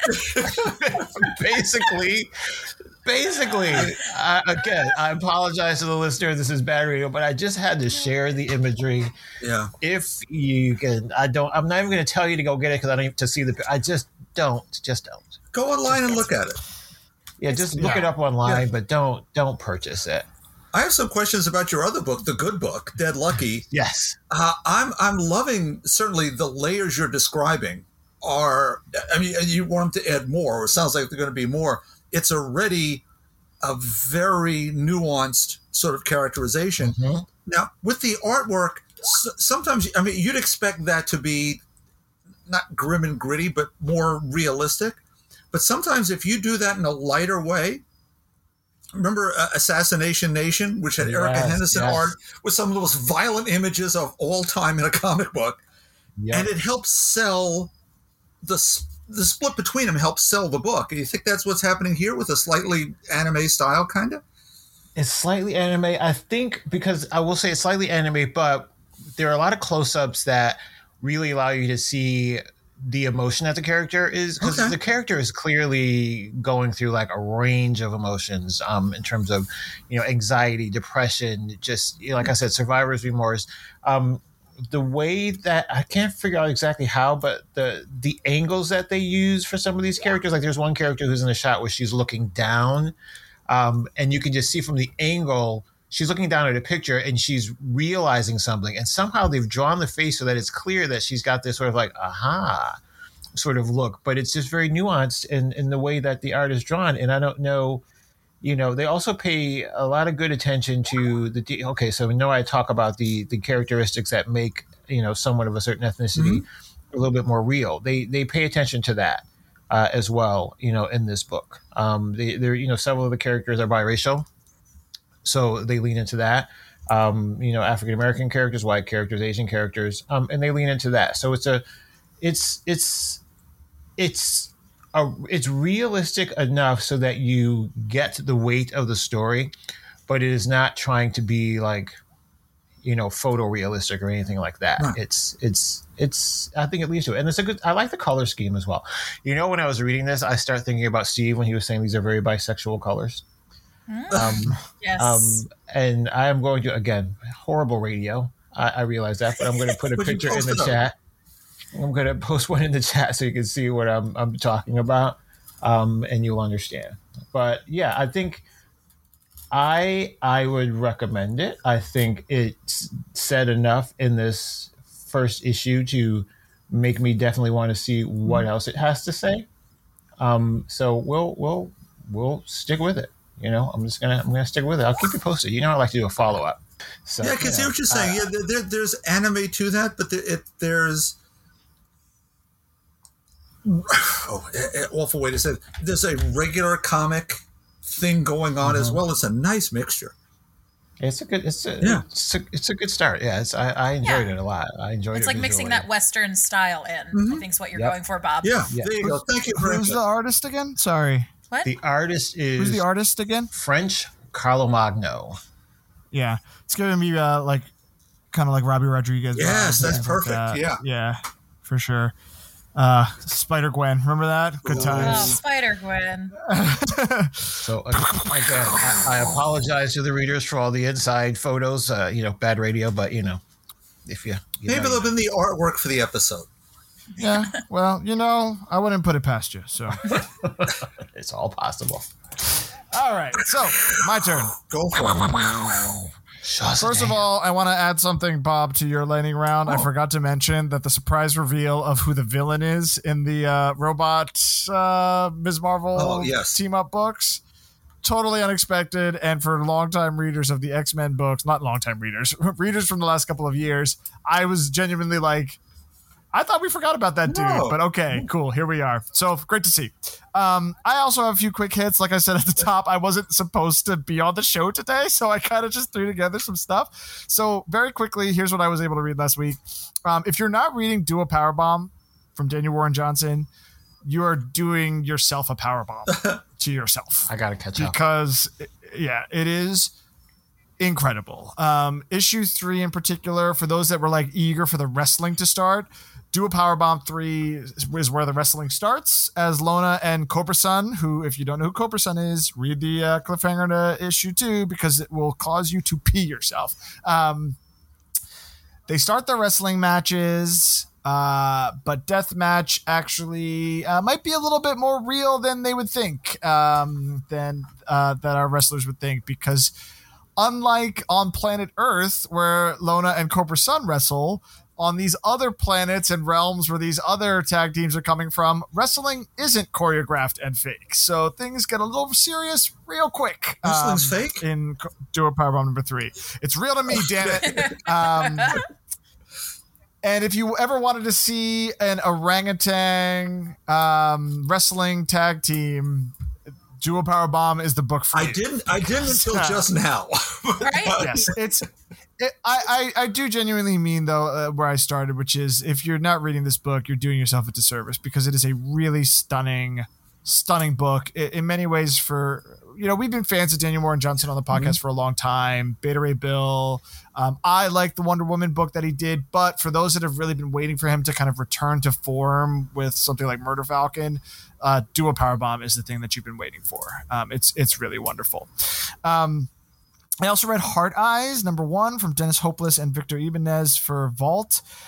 This was big monsters eating humans. So the unlucky, as I'll read from the solicit here, the unlucky few who have survived those monsters now hide in the cracks of a broken world. And yet somehow beneath the graveyard that used to be San Antonio, Rico meets Lupe, the girl of his dreams. But how did she get here? And why is she smiling so much? No one survives out in the street. No one smiles where the monsters lurk. So this book was like, I had no idea what it was. I saw Dennis Hopeless, I saw Victor Ibanez, I saw Vault. I was like, I'll give it a shot. I open up the book. It's big kaiju monsters, big, Lovecraft monsters eating people. I'm like, okay, this was not what I was expecting. And then we smash cut to just this girl walking on the streets, and like, how is she doing that? And then I'm like, I literally asked myself, I was like, how is she just walking around these like rubble-laden streets? And then the next panel is like the character Rico being like, how is this girl walking on the streets? And I'm like, oh, okay, here we go. And then in my head too, I'm thinking like this, like, we clock these things here on the show. I'm like, the artwork here in the drawing of Lupe is a little, it's a little cheesecakey, it's a little, gazy here.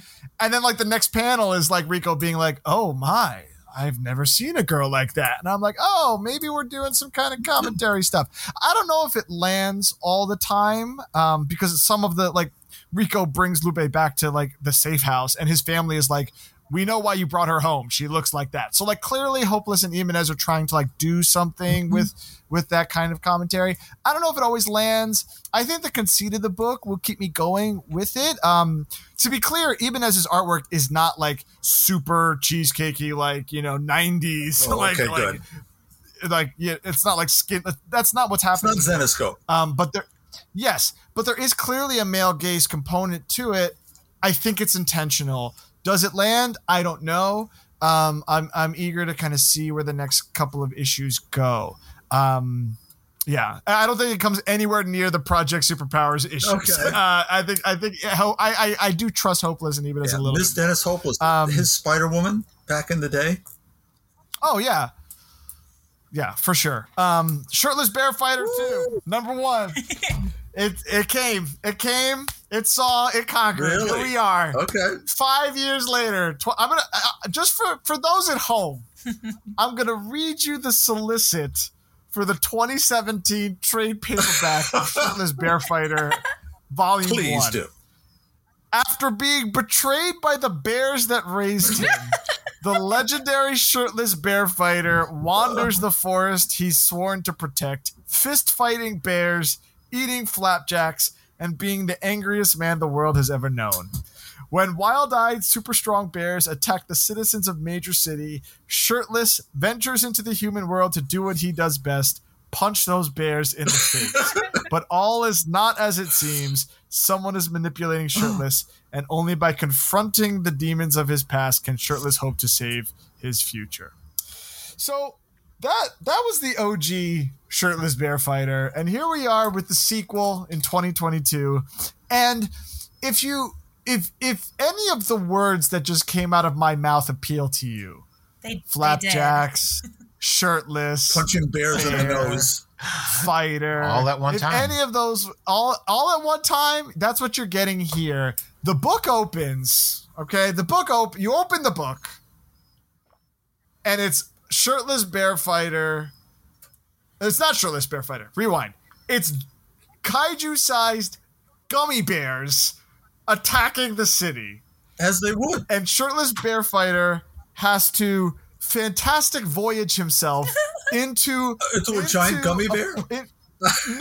Into a human child's brain, because a small gummy bear is controlling the child's brain to create giant kaiju bears that Shirtless has to fight with air-to-bear missiles. Ground-to-bear missiles. Oh, okay. Yeah. So it's filled with bear puns. It's filled with shirtless bear fighting. It's filled with more bear puns. And at one point, Shirtless is like, I can't be a cop anymore. So he takes his badge and he gives it back to the police, but he also gives them his pants and walks off bare ass into the... So shirtless and pantless bear fighter. Okay. Yeah. Wow. It is look, Jody LaHoop and Nil Vendrell with Michael Spicer and David Lamphere on letters. Look, they know what you want and they give it to you here. And they give you things you didn't even know you want, like a character named Hillbilly Warlock, who sounds like Colonel Sanders and looks kind of like an anthropomorphic pig, and he sounds like the character from Looney Tunes, Foghorn Leghorn. I say, he's like, I say, the bears next door are summoning some dark magic, and it's like, what is happening? And of course, because the bears next door are summoning dark magic, there's only one person you can call, and it's Shirtless and now Pantless Bear Fighter. Look, Shirtless Bear Fighter 2, number 1. If you thought you knew what it was, you were right, and it gives you exactly what you want. And then some. So I loved it. We love Shirtless Bear Fighter.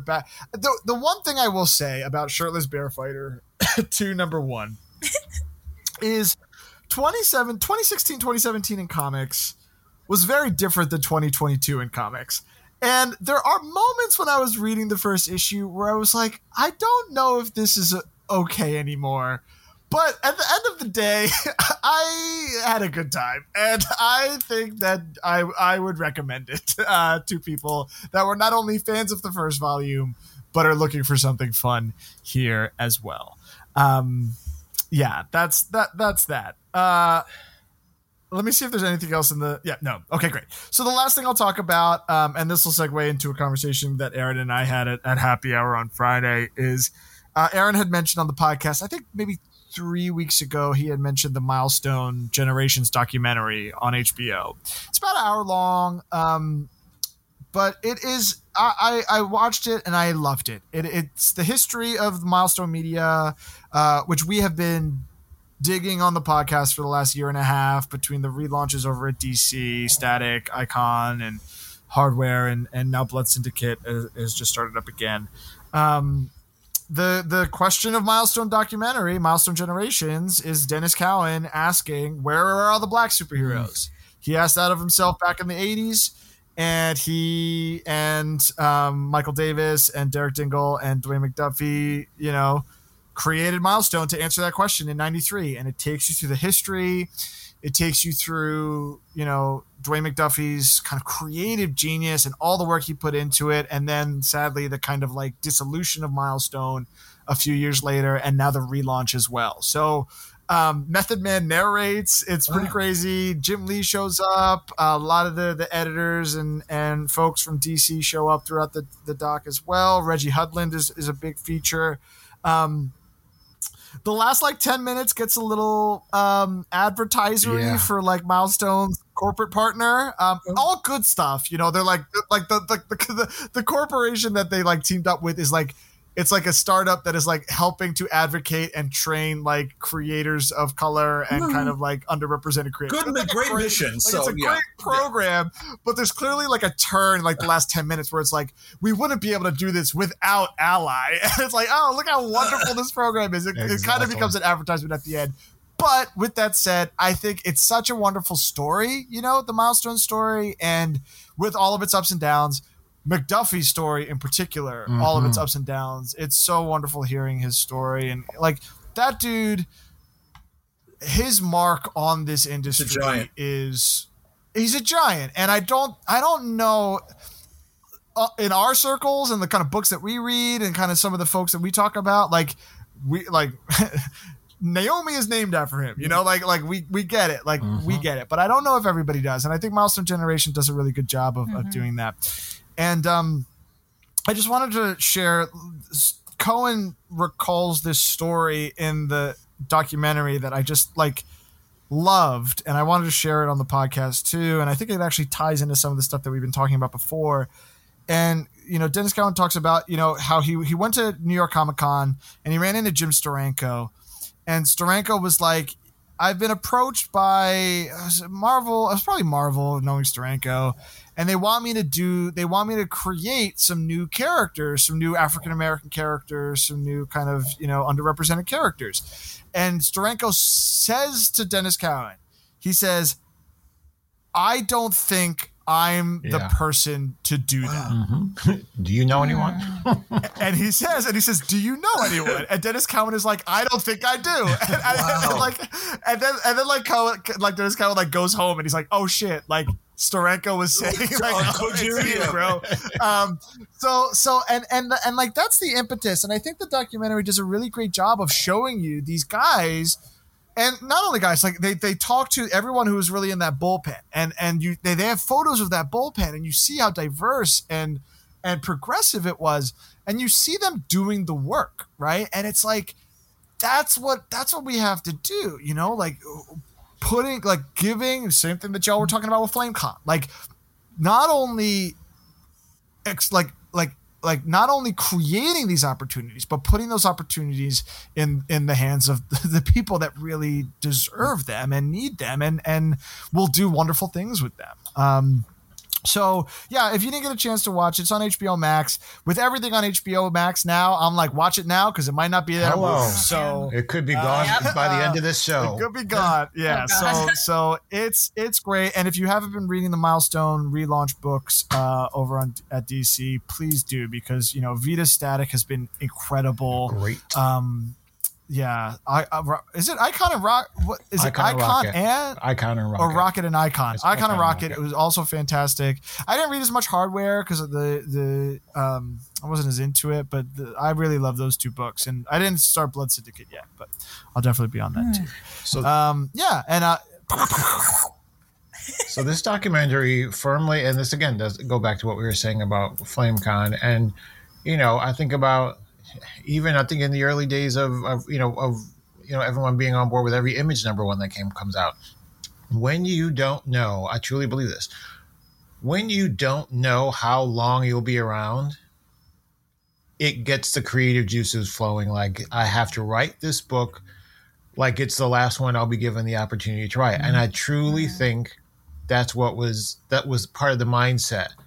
Like I don't think they truly, at Milestone, I don't think they truly ever allowed themselves to believe that they were going to be a permanent fixture, but they were going to continue to push forward with the best materials that they could and the best representation. I think had they been given like we're going to give you this 30-year contract and you're going to be able to do blah, blah, blah, they probably wouldn't have gone. They may not. I don't know for sure. They may not have gone so far as to do some of the things. Again, as Joey and I were talking about, showing Virgil losing his virginity, in the early Static, having Raquel become a teen mother, in Icon and Rocket. Those were things that got a lot of pushback.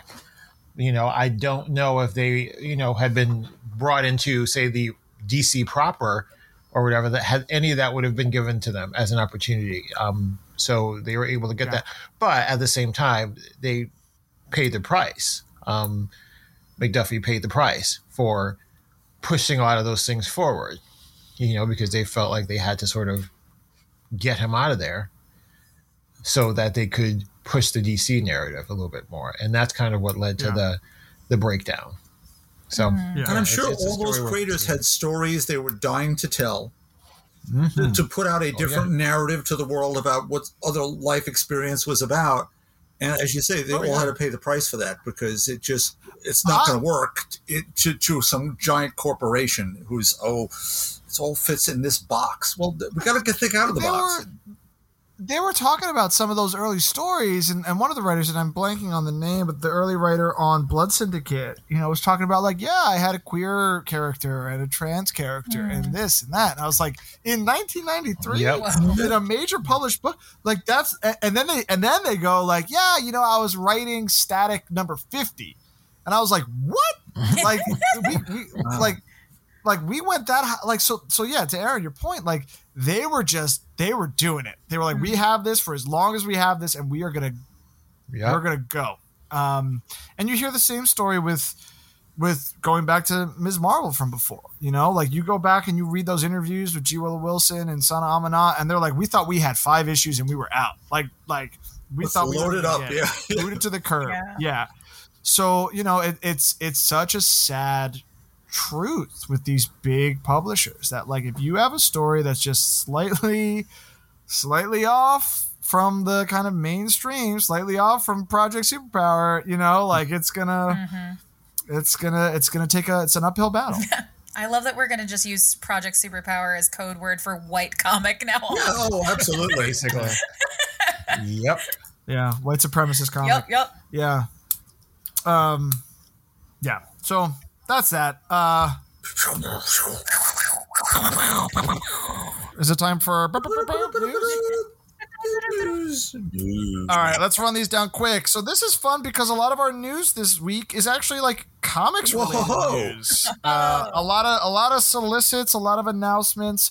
We were just kind of talking shit about the big publishers, but here we are with 2 big stories coming out of Marvel and DC Comics. Let's start with Marvel, since I know Bob wants to rant about this for 20. I will not, but I nailed this one. You absolutely did. So this November, Marvel's First Family will kick off their next great adventure in Fantastic Four #1, an all-new series from writer Ryan North and artist Ivan Coelho. The issue will feature 2 variant covers by superstar artist Alex Ross. superstar artist. That's what we're calling him now. Dude's been he's like what, a legend. He's been working for like 40 years at this point. But anyway, I'll just read a little bit of solicit and then we can go off here. To launch this new era of Fantastic Four, North and Coelho have landed the team, or at least a member or two, in a world of trouble. Something has gone terribly wrong in New York, sending the Thing and his wife Alicia traveling across America to escape it. But when they stop in a small town for the night and wake up the morning before they arrived, they find themselves caught in a time loop that's been going on since before they were born. That's been going on since before they were born. That's been going on since before they were born. That's been going...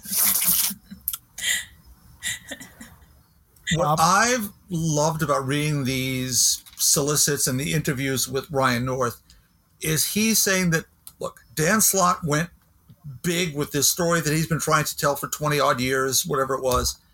I want to tell smaller stories. I want to focus on the family, bring it all back together. It strikes me as how John Byrne started. And if that's where Ryan North ends up with family stories and then reintegrates the big stuff with it, that's exactly what I want to see. I loved what Dan Slott did. He brought the cosmic back to a book that hadn't been published for 3 years. And if he had gone... I did 45, 46 issues. Right, and if he had gone the other way, I don't know that he'd gotten those 46 issues. It's not that marketplace. But I think now you've reestablished the family, and I think Ryan North is... I think he's got the right tact for it. I'm really into what he's going to do, and let's see how the marketplace reacts. But of course, there'll be a new first issue, so they'll sell 300,000 copies of Alex Ross covers. So that's great too. Go for it. I also think Ryan North is a fairly established writer at this point. Yeah. You know, he's got Unbeatable Squirrel Girl. Obviously, he did this Slaughterhouse-5 adaptation. He's also got his own novels and stuff out coming too. So he's got a bit of a name on him. He is absolutely excellent at doing those smaller stories. I mean, that's what Squirrel Girl continually is. Even when she's fighting Galactus, it's a small story, right? Yeah. Like, know, Galactus and the Fantastic Four have a bit of a history. Just a bit. I hope we'll he's see just as good. we'll see if he shows All they have up. to do is get Doreen to show up, and they're good to go. I was going to say. She's his buddies. pal, yeah. Yeah. Exactly. So I'm sorry, Bob, cover your ears for a second. I'm not a big fan of Fantastic Four generally, but this is going to make me a fan of it. I can already tell. Cool. And to be clear too, it seems like if you read deeper into the article, the first couple of issues are probably doing this thing, Alicia time loopy thing, and then I think he wants to tell a Reed Sue story. So I think Johnny it is going to be this kind of smaller. Yeah, exactly. So sounds cool. Chris, I'll just, as a quick aside, yes, read the Fraction Fantastic Four. Okay. And his FF that goes with it. I'll add it to my ongoing Bob TBR that you've been making for me. Yeah. Also out of Marvel this week, Invincible Iron Man, as a title, returns. #1 arrives in December. The character is turning 60 next year, which is pretty crazy. Iron Man begins a new era with writer Jerry Duggan, who's been on X-Men for a while, and artist Juan Frigeri. And this is the part where I'm just like, okay, we'll bring Tony Stark to his darkest depths, only to rise greater than ever before. Yeah, Fraction did that. Kimball did that. Like everybody does that. Roger Stern did that, and David Michelin did that, and Stan did that. Yeah, you know who didn't do that? Gillen was like, I'm not going to do that. Instead, I'm giving him a twin brother. Let's get like more of that. Not a twin brother. Not a twin brother. It wasn't a twin, but like an old, like a crazy brother. But anyway, I miss when that happened all the time. I just want more Secret Summers brothers. Let's do it. Yeah. Hey, don't even get me started. Adam X the Extreme. Adam X. Invincible Iron Man will follow Christopher Cantwell's thought-provoking run on the title that concludes in November's Iron Man number 750. The new ongoing series will begin with Tony reflecting on the highs and lows of his 60 years of history, including digging up some classic armors and confronting old wounds to overcome a devastating defeat at the hands of a Marvel villain who's been making big waves throughout the Marvel universe recently. Kang! No. Mandarin. Who do you think? No, you're going Iron Man. He's the classic Iron Man villain. Mandarin hasn't been seen in the proper Marvel exactly, but we've seen him in Shang-Chi. Okay. I'm saying. That's true. This sounds cool. I've been reading Cantwell's. It is a lot of fun. I like Chris Cantwell a lot. The artwork's cool. Patsy Walker's in it. Different kind of iteration of Patsy Walker, but it's fun. The Iron Man as a book has never really stuck with me. I've been on and off various runs from time to time. I always like when he kind of cameos and people make fun of him in other books. That's my favorite thing with Tony Stark. So I don't know. I don't know if Invincible Iron Man #1 is going to get kind of big traction on the show, but I'll give it a shot. Jerry Duggins, I'm a big fan of his work, so we'll see. Anything on either of these Marvel books? Going back to Fantastic Four, I never really thought Fantastic Four needed I didn't think that what Fantastic Four offered required the cosmic stuff. So I think taking it away still gives you the opportunity to focus on the things that everyone loves about them, and that's the family and that relationship. So I'm all good. Yeah. Cool. I mean, I didn't hate that it had the cosmic. I'm just saying I didn't think it was, they only look good. They only exist in this environment, for this reason. I just think that it translates to any environment. Well, Slott did a number of issues, though, where they did trick-or-treating. Mm-hmm. If you remember. That issue. That was hysterical. Right. Hysterical. So he did lots of smaller issues, but he eventually wanted to get his Reckoning War out of the way, and that took up then the last half a year of the book. I do have questions, though. Where are the kids? Well, I think we'll see them.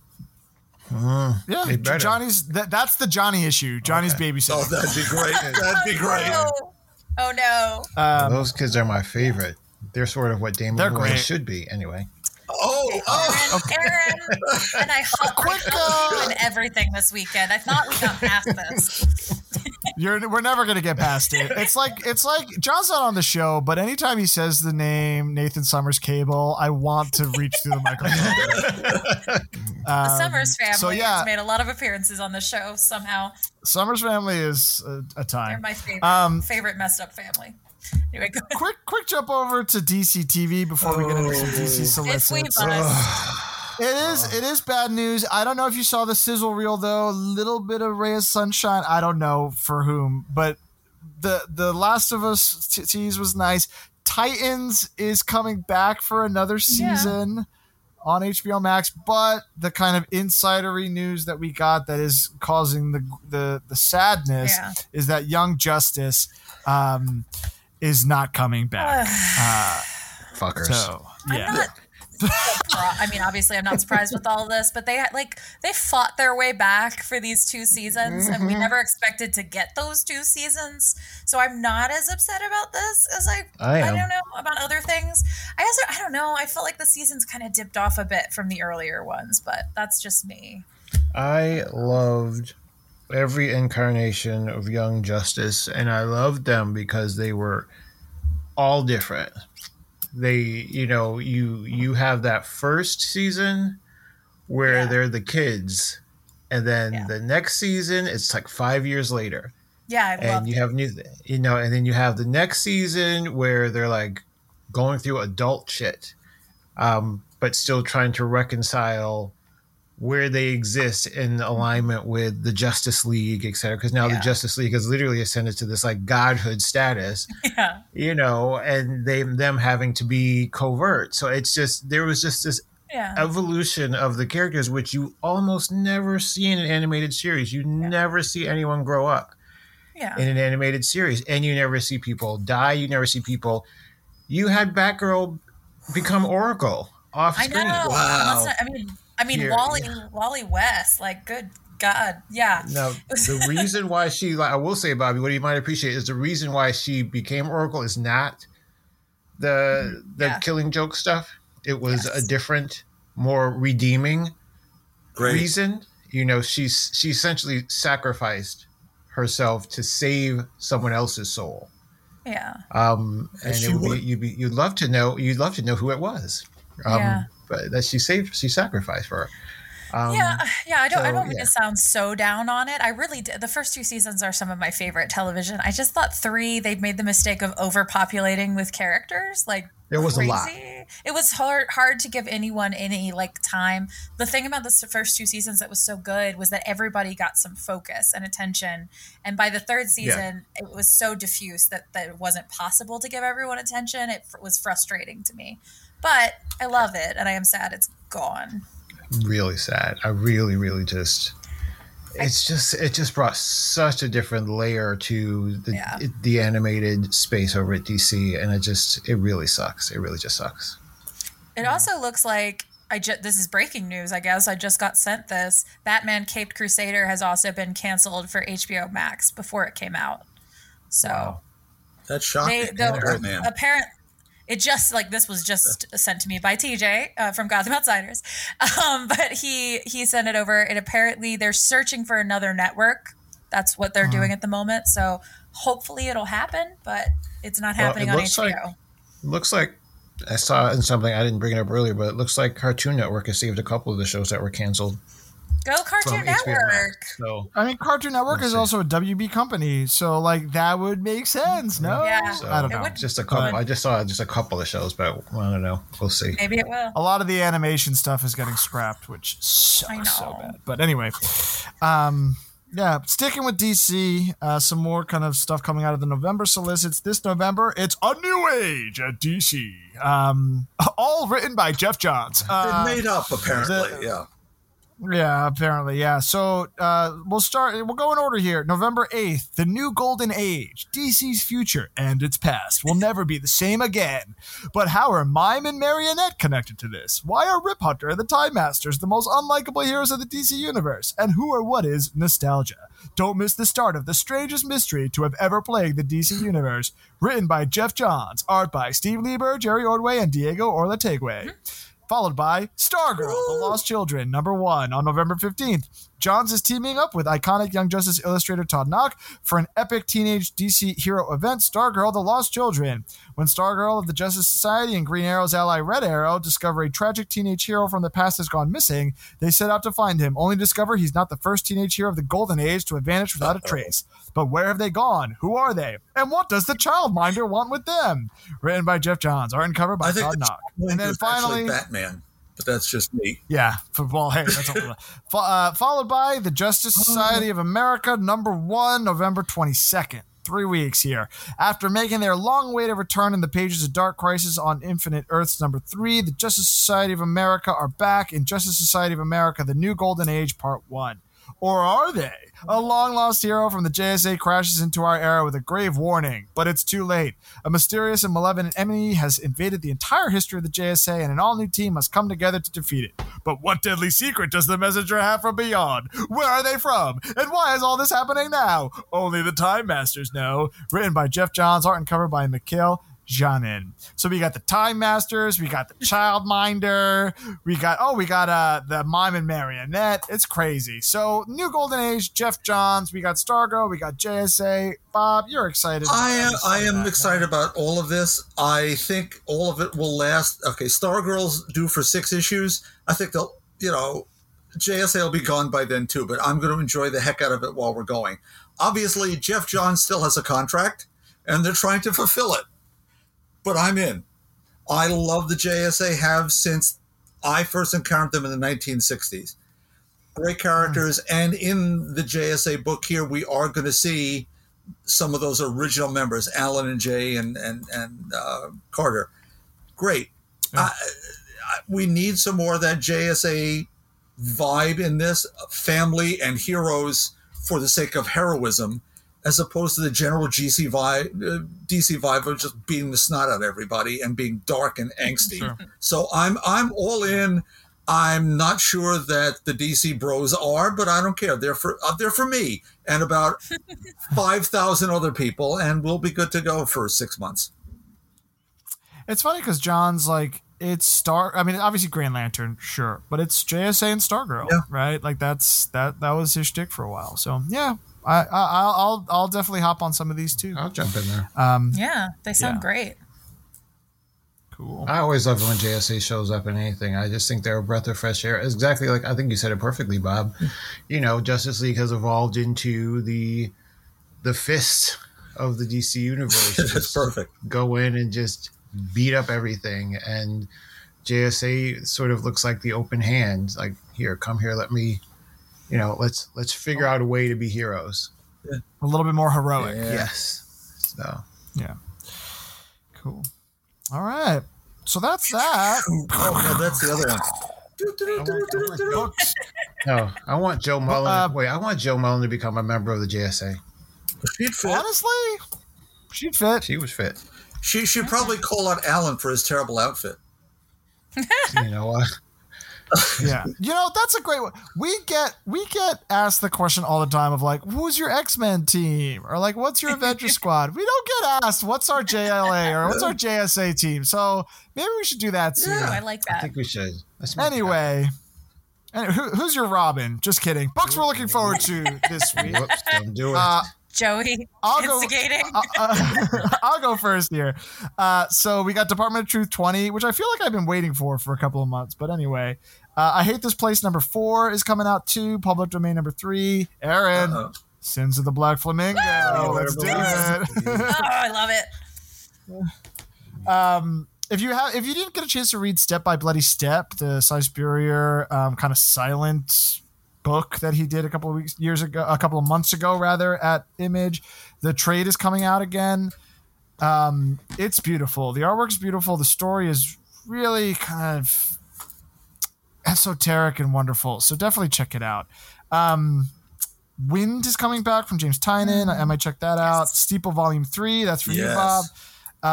And hey, I've been waiting for this one, everybody. Justice League versus the Legion of Superheroes. Anybody else on this book? I think I might be the only person in the world. I'm all in. I love that. I am all in on that book. What are you talking about?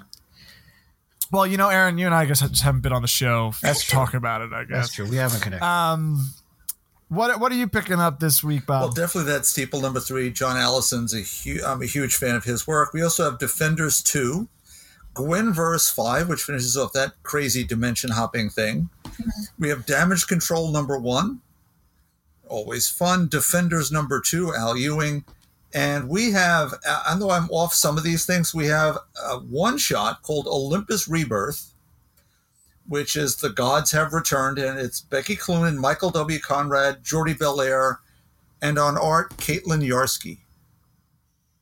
Whoa, we were just asking. We were. And here she is, a giant one-shot. Lots and lots of pages of really nice-looking art from the previews I've seen. Cool. Chris, you picking up anything? Not physically because I have no money after FlameCon.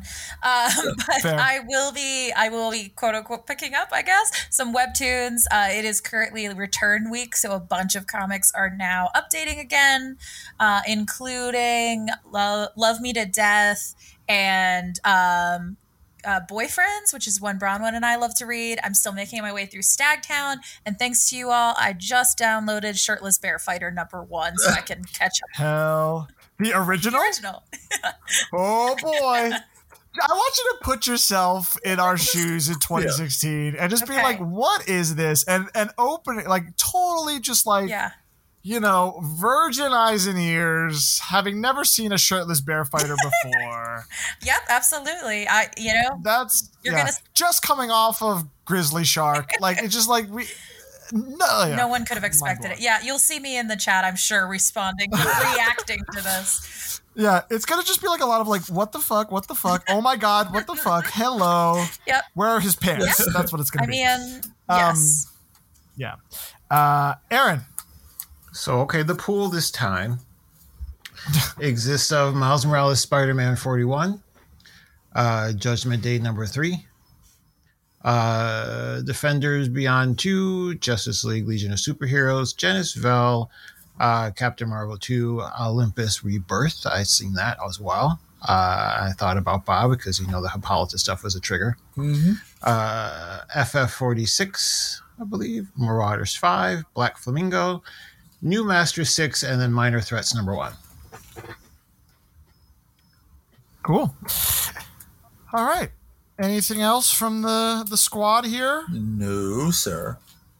No? Hold your pieces. Hold your little pieces. All right, let's do it. It's a little testy.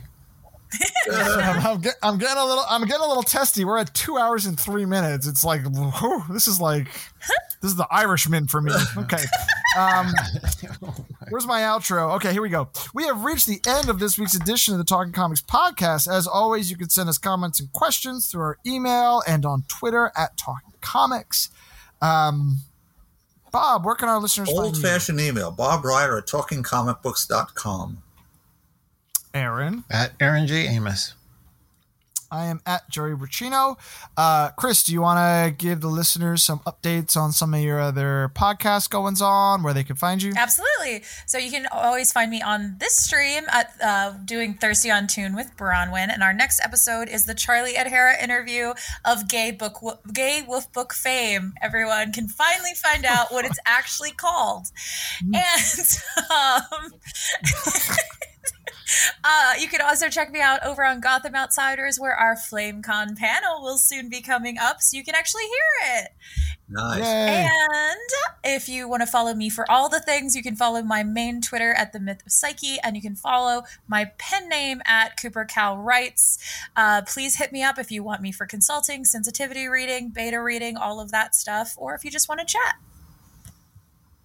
Awesome. We send our best to Stephen Bronwyn. Quick recovery to them, of course. Thank you all for listening. Where's the rest of the outro? Okay, be excellent to each other. And until the next time on the Talking Comics podcast, to be continued. You should just have a special Joey outro. You should just make it your own.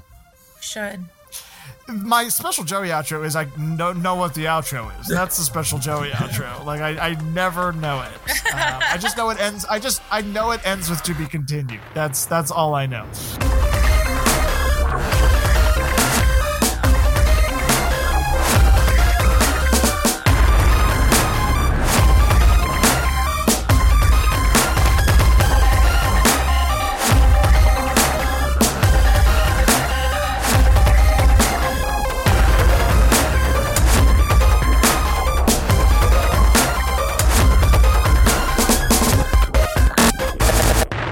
I'm ready now. I don't think you are. It's as ready as it's going to get. And it's gonna be like, I don't have notes. I got nothing going. Oh crap! Notes. No, I'm kidding. No. Do you want to finish your sandwich you all first? use notes? I wasn't eating a sandwich. I was eating saltines. Oh, would you like some water with your saltines? I am quite parched. If I'm being honest, I'm quite parched. I may mute I'm myself. already a little testy. Testy. This was supposed to be my night off. Yeah, little testy is not a good expression.